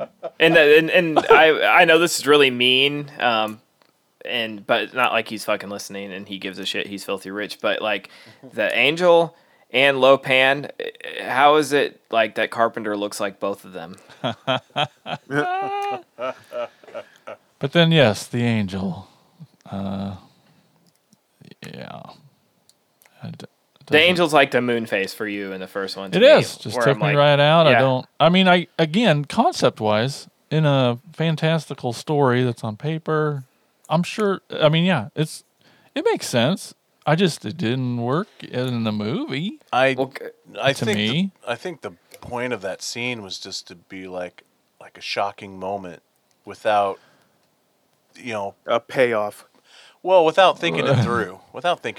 Yeah. Well, the angel itself, him with the wings and the face and the makeup, all great. Yeah, I really liked it a lot. But this is in a movie that's. I'm supposed to Guy believe just owns this? an angel? No. Fuck off. Hey, remember when we did the Are You Afraid of the Dark episode, and there was one, like, it was in the theater when the thing was coming out of the screen, like the vampire, like Nosferatu? Do you guys remember that? Oh, yeah. Yeah. Like, how did they get it better? Like, the writing? Like, good point. Well, because they show it, they explain it, they they reveal. It's just like, oh, I just have an angel in my den. Yeah, and I'm always like, I love how like in Inglourious Bastards, Eli Roth directed that like Nazi film. I love these like little weird things about movies and movies. Like, we're doing Masters of Horror. Like, one of the other directors couldn't come up with like a cooler concept than this. I mean, they just build it up so much. Le Film Absolute du Monde. Yeah, I was hoping Mike would try to pronounce that film. And they said 47,000 fucking times in this. And I guarantee you right afterwards I couldn't pronounce it. Yeah.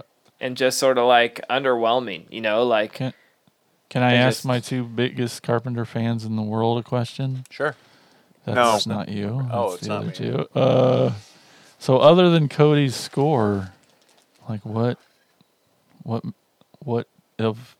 makes this a Carpenter film to you?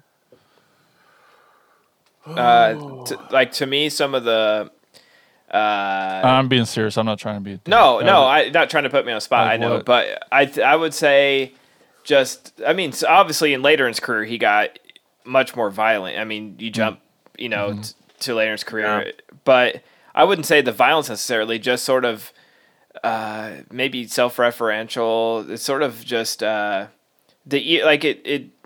Maybe the thing that Mike said was like more talky and less, I just know we get very hyperbolic on this show about, this is the greatest director of all time, and they all have a style, and every time I'm like, but do they?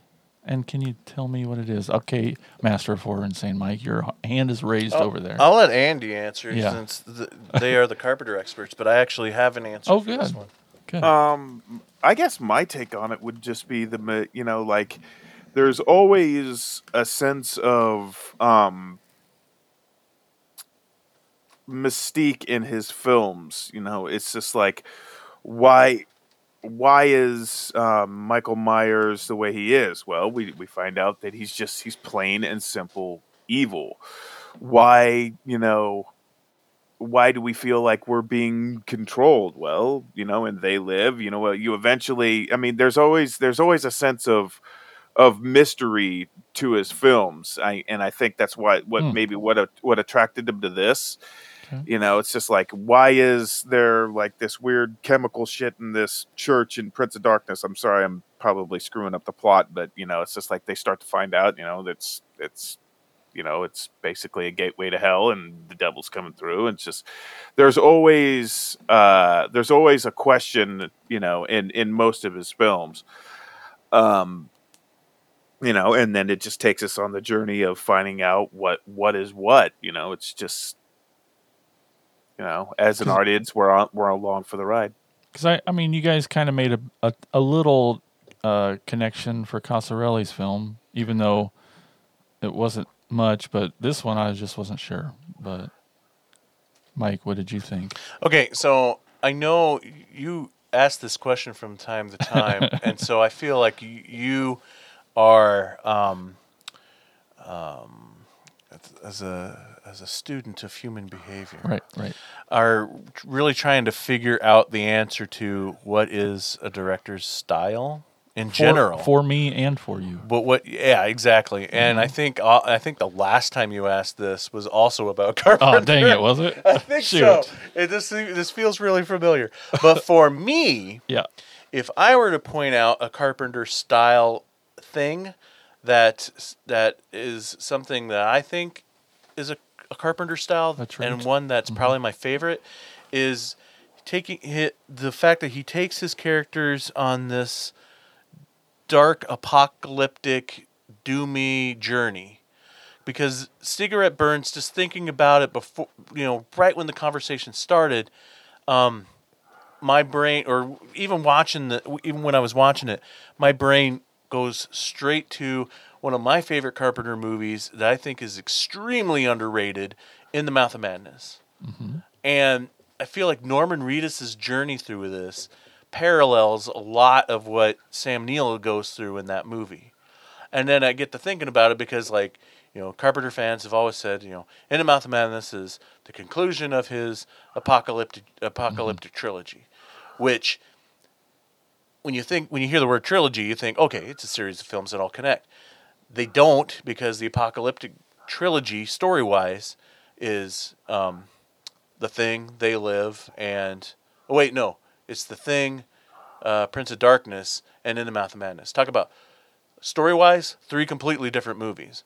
But those 3, and to me, most of his other films are going into this, not just unhappy or dark endings or mysterious endings, which most of his films have, but just like, it's just not bad for the characters that we're following. It's bad for everybody. Think about The Thing. Is one of those guys The Thing? Is this truly over? Is this creature going to end up taking over the world?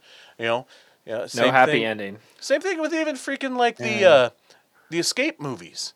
What is it? I always forget. Ending. Is it L.A. or is it New York? Where basically Snake Plissken destroys all technology by like doing that. That's L.A. It's L.A.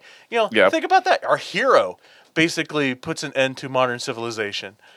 So that's what it is for me. In the Mathematics again, like the world is effed by the end of that movie, and we're just kind of left with Sam Neill's insanity. So as far as a style from John Carpenter that I latch onto, it's not necessarily like always things like, where is he putting the camera or what lights he's using. It can also be the theme of the story in a way. The themes that he puts into his stories, or the themes that he the scripts that he latches onto because of those themes. Yeah, that's what I was gonna say. Yeah. You had your turn. Because it has his name above the title, Jason. Oh, see, I didn't want you guys to get away with just that. And by you, everyone listening to my voice. And then he took Stephen King's movie and put his name above it, Well, Stephen King's story. Oh, yeah. But traditionally... Even Christine. I mean, it's maybe not on quite the same level, but... It's pretty bleak. It's like, it goes bad for Arnie, really, really bad. And it's really not over because you get that little tease right there at the end where, the radio. The radio kicks on or whatever. Yeah. Yeah. Traditionally, you would think of a style in a cinematic way of. Yeah, and it's not always that. It's not always that. So I like that. It could be that for him. That's cool. All right, just wondered. But yeah, fuck that Angel and fuck Norman Reedus and this. God damn it. But the movie shit was awesome, of course. Of course. And the best head chopping scene of all time. That might be. It's gross. You just felt it. Yeah. Which I feel like, relies on two things. Not necessarily the gore, although that first jab in the neck and then the spray was amazing. But when he's just chopping away at it, to me, it relies on two things: the performance of the guy doing the chopping, and the sound mix, the audio, the Foley of the chomp, and it's like, oh man, it's awesome. Yeah. So yeah, well, God, I'm hoping Jason will like one of these. Stay tuned. We will see. Up next. Well, before we get to next, yeah. That's what happens. I want to take a quick time out, turn it over to the Tad, and so he can get us caught up on some trivia for the first two that we talked about. Well, I don't have a whole lot on either of these, but thank you. I guess the one I found from Cigarette Burns was that Cody Carpenter, this was his first time as a composer in general, which is sort of cool. Like I said, looking back at what he's doing now and looking back at this. Yeah, cool. I thought it had a great Dad Carpenter feel to it too. Oh, I'm sure. Yeah, growing up, with him as your dad, it's gonna rub off on you. And the only thing I really found on Instant that I thought was interesting is that Ethan Embry played another character in the third season, which we talked about, Fear Itself. So he was good enough to come back. Heck he is that good. He is that good. Man, we need to do an episode where we talk about Devil's Candy. I want to watch that again. It's pretty good. Good one. Yeah. Metal horror. Yeah. Metal exploitation. I like it. We totally should do one, and we can watch. No. I knew it was coming. God damn it! No. Lords of Chaos. Yeah, there you go. God, I love that movie so much. Trick or Treat, Rock and Roll Nightmare. We got our 3 right there. We're good. As long as it ain't Black Roses, I don't have to watch that again. Now let's do Hard Rock Zombies. Okay, all right. Okay, so Jason, what's our third one? Oh my goodness! You better like this one. So listening to these trailers, I didn't realize it's a really neat thing that this show seems to do that I don't know any other show does is they put the theme music to the opening part of the show in the trailer. Yeah. That's really neat. That's cool. Which I like that little intro theme. Yeah, the intro theme's cool, but it's just I've never heard a show put it in the trailers of the shows. That's really cool. Anyway, so another director that we thought we may never get another good horror film from at the time. Yeah. This is very, very, very, very true. So seeing his name pop up made all your little boners stick up. So we got Dario Argento with Jennifer.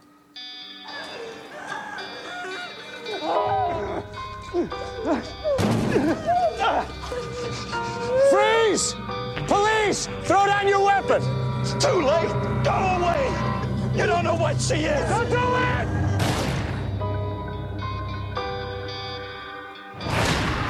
Jennifer! You kill a psychopath. I don't care that he was trying to slice her up.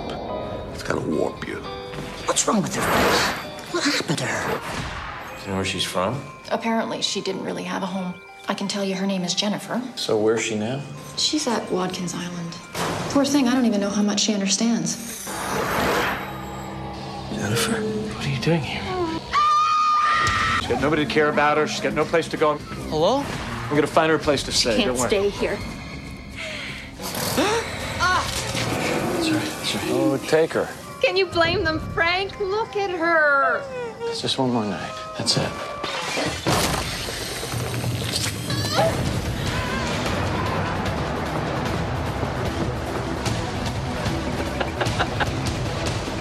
What did you do? Jennifer. Hi, what's your name?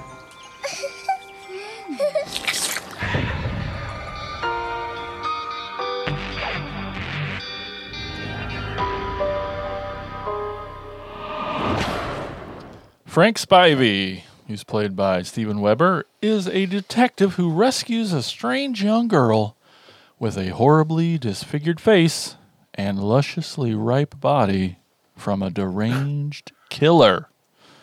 Yeah, Steven Weber's in this. It's some written by some Bernie Wrightson, and we got some featured music by Claudio Simonetti from that one band nobody knows the name of. Just kidding. Goblin. The Goblin. Yep. So my thoughts, guys. Uh-oh, here we go. We finally got one with a good story. Yay! I like this one. Even though since it came out in 2005, I've stayed away and I've never watched it and I boycotted it. I didn't boycott it, but I'm like, they spelled Jennifer wrong, so I didn't watch this stupid movie. It's Italians. They have to be. I can't look at it and not hate it. Whatever country it's from. Just kidding. But anyway. Yeah, this was great. I really liked it. Great story. And Jennifer's hot. What? Mostly. What'd you guys think? Yeah, so all these were my first time, really. So it was great seeing it. It rides the line between comedy and horror. I don't know if it's, it's some of it's hilarious, like when the wife first sees her face and she screams and then she screams back, ah! It's definitely odd and uncomfortable. It's just like, it's just like this show will give you a weird boner. I mean, I guess in a way. I thought it was just me. Okay. It's made me feel weird. But the effects in it, and Nicotero and Berger did this. Yep. They do this? Okay. I really, and when Steven Weber, what's his name? Frank Spivey. Spivey, yeah, because every time I hear Spivey, I think of Drexel Spivey from True Romance. But this Frank Spivey, when he tries to sell her to the carnival and to try to get rid of her, my mind automatically goes to, it's like, this sounds like it when I look at the makeup on Jennifer, and I combine like the carnival, my mind just goes like, oh my god, this is like the Funhouse guy's sister or like a member of his family, because I mean they literally look, they have like that weird hair lip and just like the buggy eyes, and I'm just like, wow, I wonder if Gunther, like, is that his name? I think so. In Funhouse, well, okay, Gunther and Jennifer, I think that they're brother and sister. Yeah, I like it. As crazy as that makeup is on her face, like it, even though it's bad, it's like it's not that bad. It's actually kind of good. I don't know. It doesn't bother me, although it seems bad. Big crazy fish eye or whatever, yeah, and really dark pupils and like, is she an alien? What's going on? What's wrong with this person? Now, is this one okay as far as not knowing? Yeah, I'm curious. I was say you like if Moonface or whatever showed his dick, you would be okay. Yeah, way better. Yeah, if he had a rack like with anyway, M-Star. So sorry. Maybe since he had a big clear dome head, he should have like a big nipple on his on the top of his skull. It would have helped. Yeah. But yeah, this is, I mean, it gets gory at times, and you're just like when that kid is down in that cellar, that Spivey is like, working for, the kid's mom, you just like, you don't know, she might have gone down on him, then just started like snarfing his guts and snarfing his dick, and then worked his way up to his guts. Just like, Jesus Christ. Yeah. You can kill kids. It's gnarly. So it's just like, you don't know. I mean, there's horror comedy like Army of Darkness, when like Ash is punching himself, and then there's the horror and the comedy in this are like separate, It's just like, it's really gory and there's nothing funny about it whatsoever. But then she'll do something like really like when she screams at, at his wife, or does something just like really off-putting and just really weird. So like, it's a horror comedy, but the horror and the comedy are in just really separate scenes. So it's just it's very different. I really enjoyed it, but man, it's just it's odd, man. It's an odd show. So this one, for years has been my favorite. I mean, it's Argento. Come on, probably my favorite director out of all of the Masters of Horror, the ones that were picked. Because what makes it Argento? Well, there wasn't any red gels in this. You gotta let me finish. Oh, sorry. I mean, definitely after this last watch, though, it may go down a peg or two. Whoa! And it's still Spivey didn't have any black leather gloves. It may still be up there for me towards the top, simply because of the story. Steven Weber, I love him. The makeup, the gore, the Bernie Wrightson's involvement. Like, I have read that actual original creepy story from the Creepy magazine. And the art's gorgeous. Oh, cool. And so, as far as adaptations go from a comic, it's extremely true to it. I felt, and so as far as the story goes and everything, is why it's still up there for me as an Argento film. It's definitely the best thing Argento had done, and was like, oh, good, Argento's back, even if it's for a second, compared to, because, like, for me, I'm a pretty big Argento fan, but I can even say, like, I had not enjoyed anything from Argento, like, everything that has not felt Argento, dating all the way back to Two Evil Eyes, which was 1990. And he had made, like, about 6 or 7 films between that and his episode of Jennifer of Masters of Horror. So, yeah. And you want to talk about a director who's, style. You want to talk about visual styling of, this is an Argento film because of the visualness of it. Wacky camera angles, unbelievable camera angles, wacky camera movement, sometimes for no reason. You know, but it was there. Crazy colors, outrageous score. You know, that's the stuff that is Argento. That is the style. You know, he is definitely, as far as styles go, the visual stylist guy. Nothing could be argued about that. And none of that is really here. He tries a couple of fun little camera shots that, at the end of the day, to be perfectly honest, felt more annoying than just cool. Sure. I'm trying to remember what's that?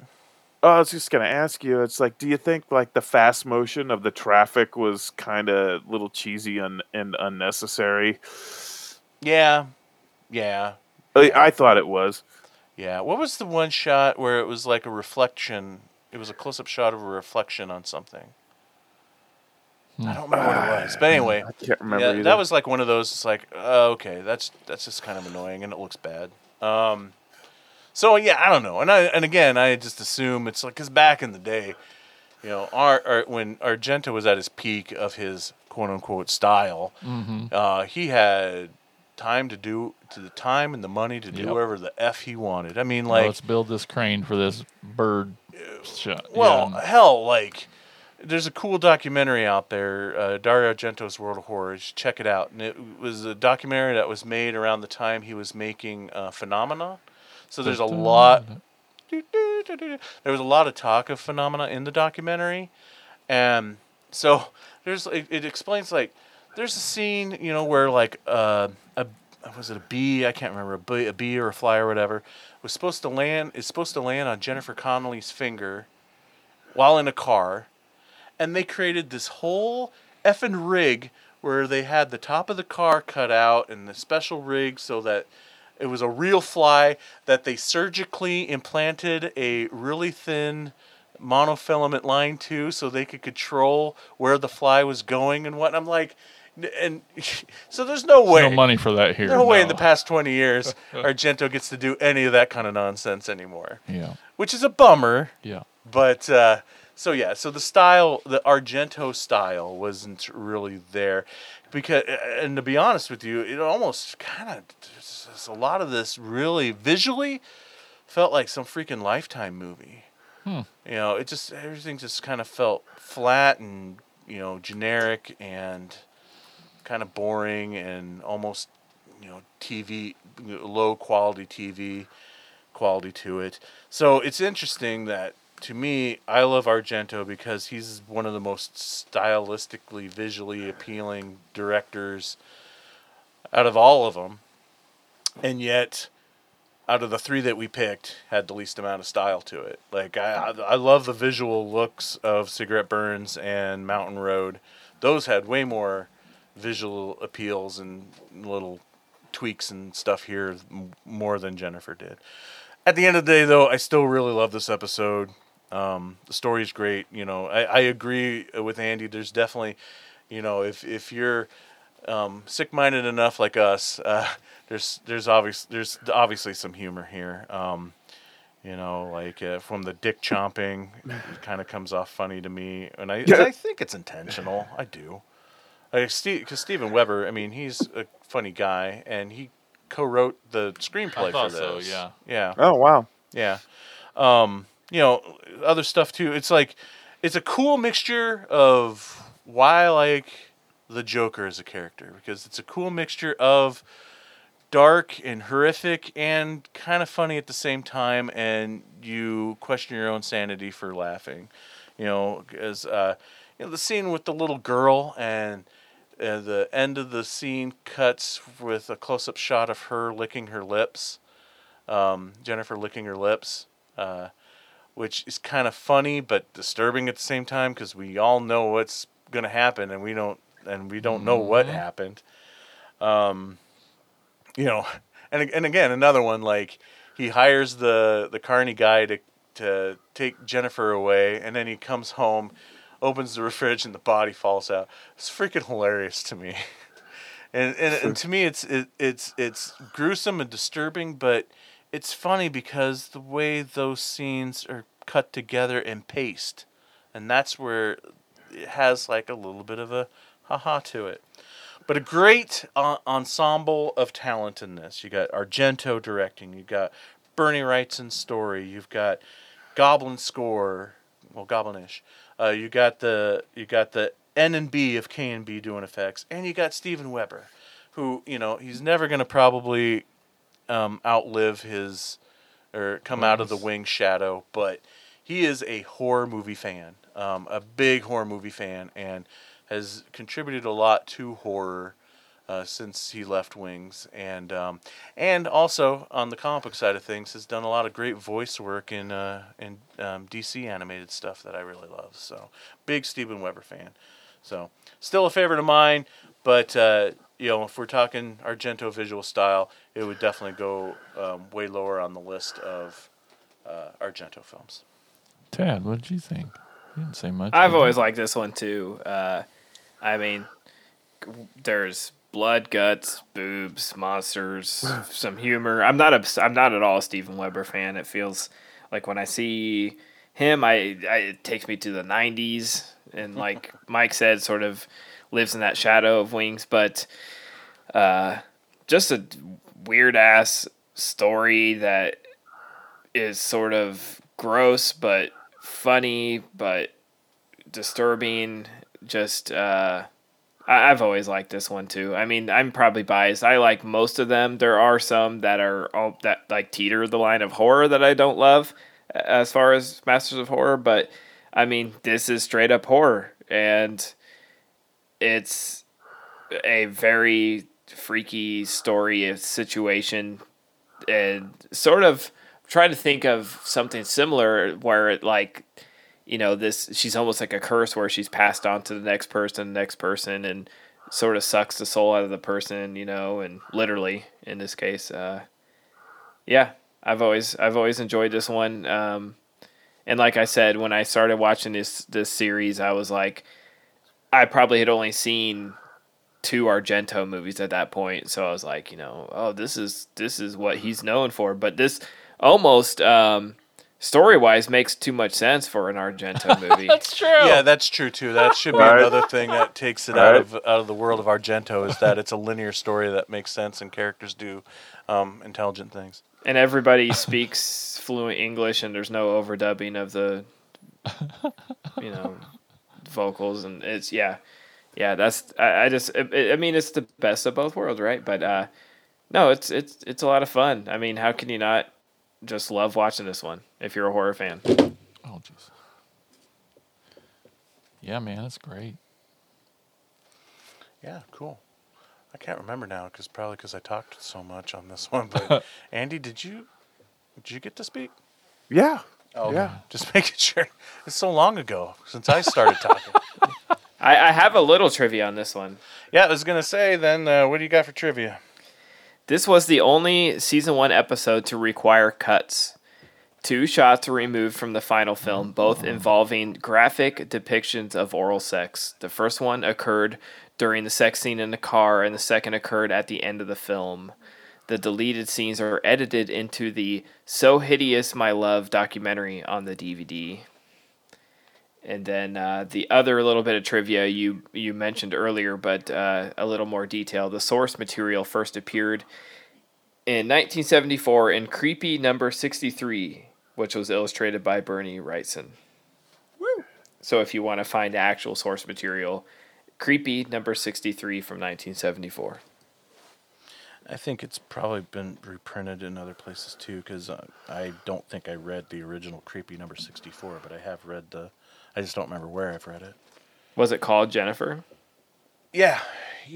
I think with one N. So I think Jason would like it more than. Okay, so that's it for the films for this episode. But we have been posed with the question by Brian. The Godzilla is if we could just recommend one from this episode, what would it be, Jason? Oh gosh, it's easily Jennifer.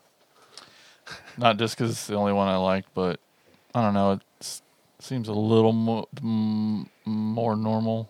I don't know. You guys really like that first one a lot, but for me, it's Jennifer. Easy. Okay, Andy? Ooh, that's tough, dude. I would tell you to watch them all. But if I had to pick one, I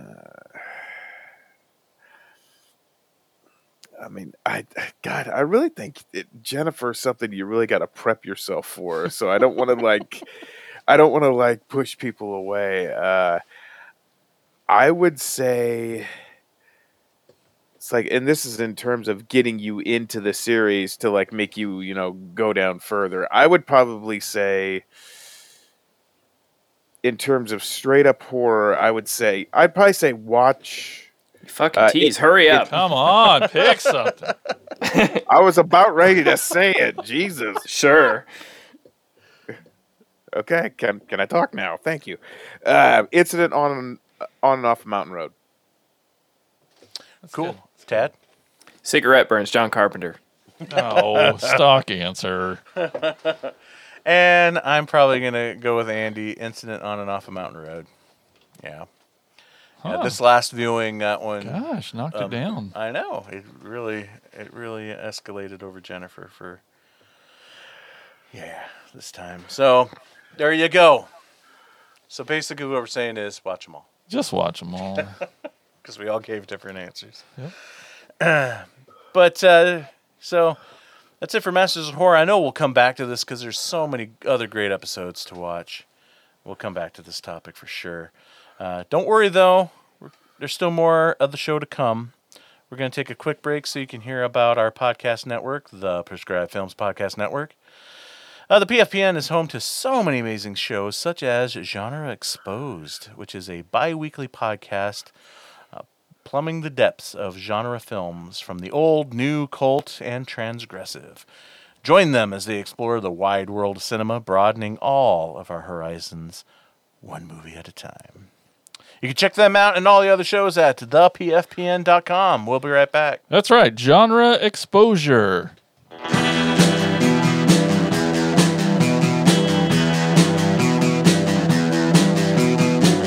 You're listening to the Prescribed Films Podcast Network, home to hundreds of hours of free podcast entertainment.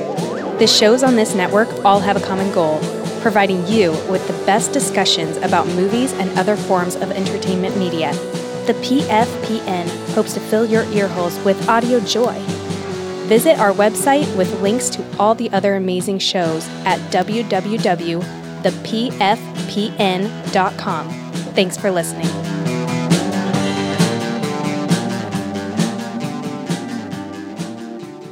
Welcome back to the show. Now it's time to hear from you guys, the listeners. Here's Jason with shout-outs. It's time for shout-outs! Shout-outs! Shout-outs! Shout-outs! Shout-outs! All right, we just asked what your favorite entries in the Master of Horror series were, and I'm not sure a lot of you guys have watched this, so you're going to really enjoy our recommendations.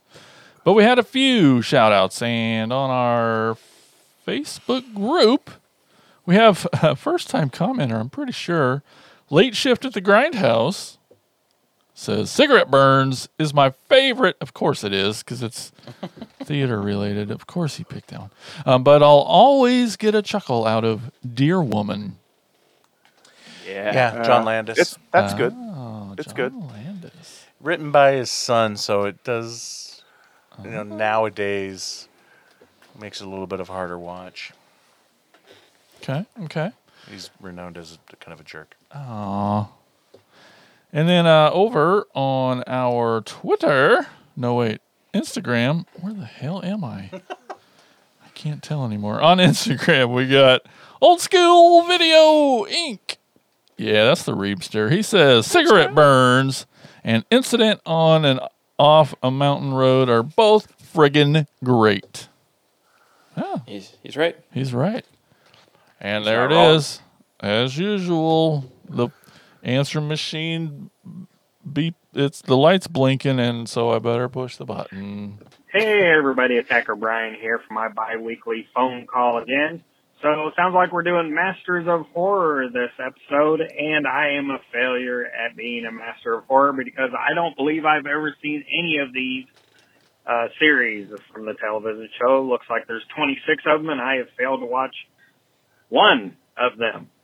So I'm really looking forward to this episode because I want the guys at Attack of the Killer podcast to tell me what ones I should watch and maybe give me some homework so that I can report back next episode that I've not failed at life and being a horror fan. I hope you guys did better at the homework than I did and watched some of this stuff because I hear it's really good and I actually own some of it on DVD. I've just never watched it, like most of the stuff that I own that's still wrapped in plastic. Hope you guys have a good week. Take care. Bye. All right. Thank you, Brian. And yeah, all these films can be found on Tubi. Yes. Watch them all. Watch them all, you uncultured swine.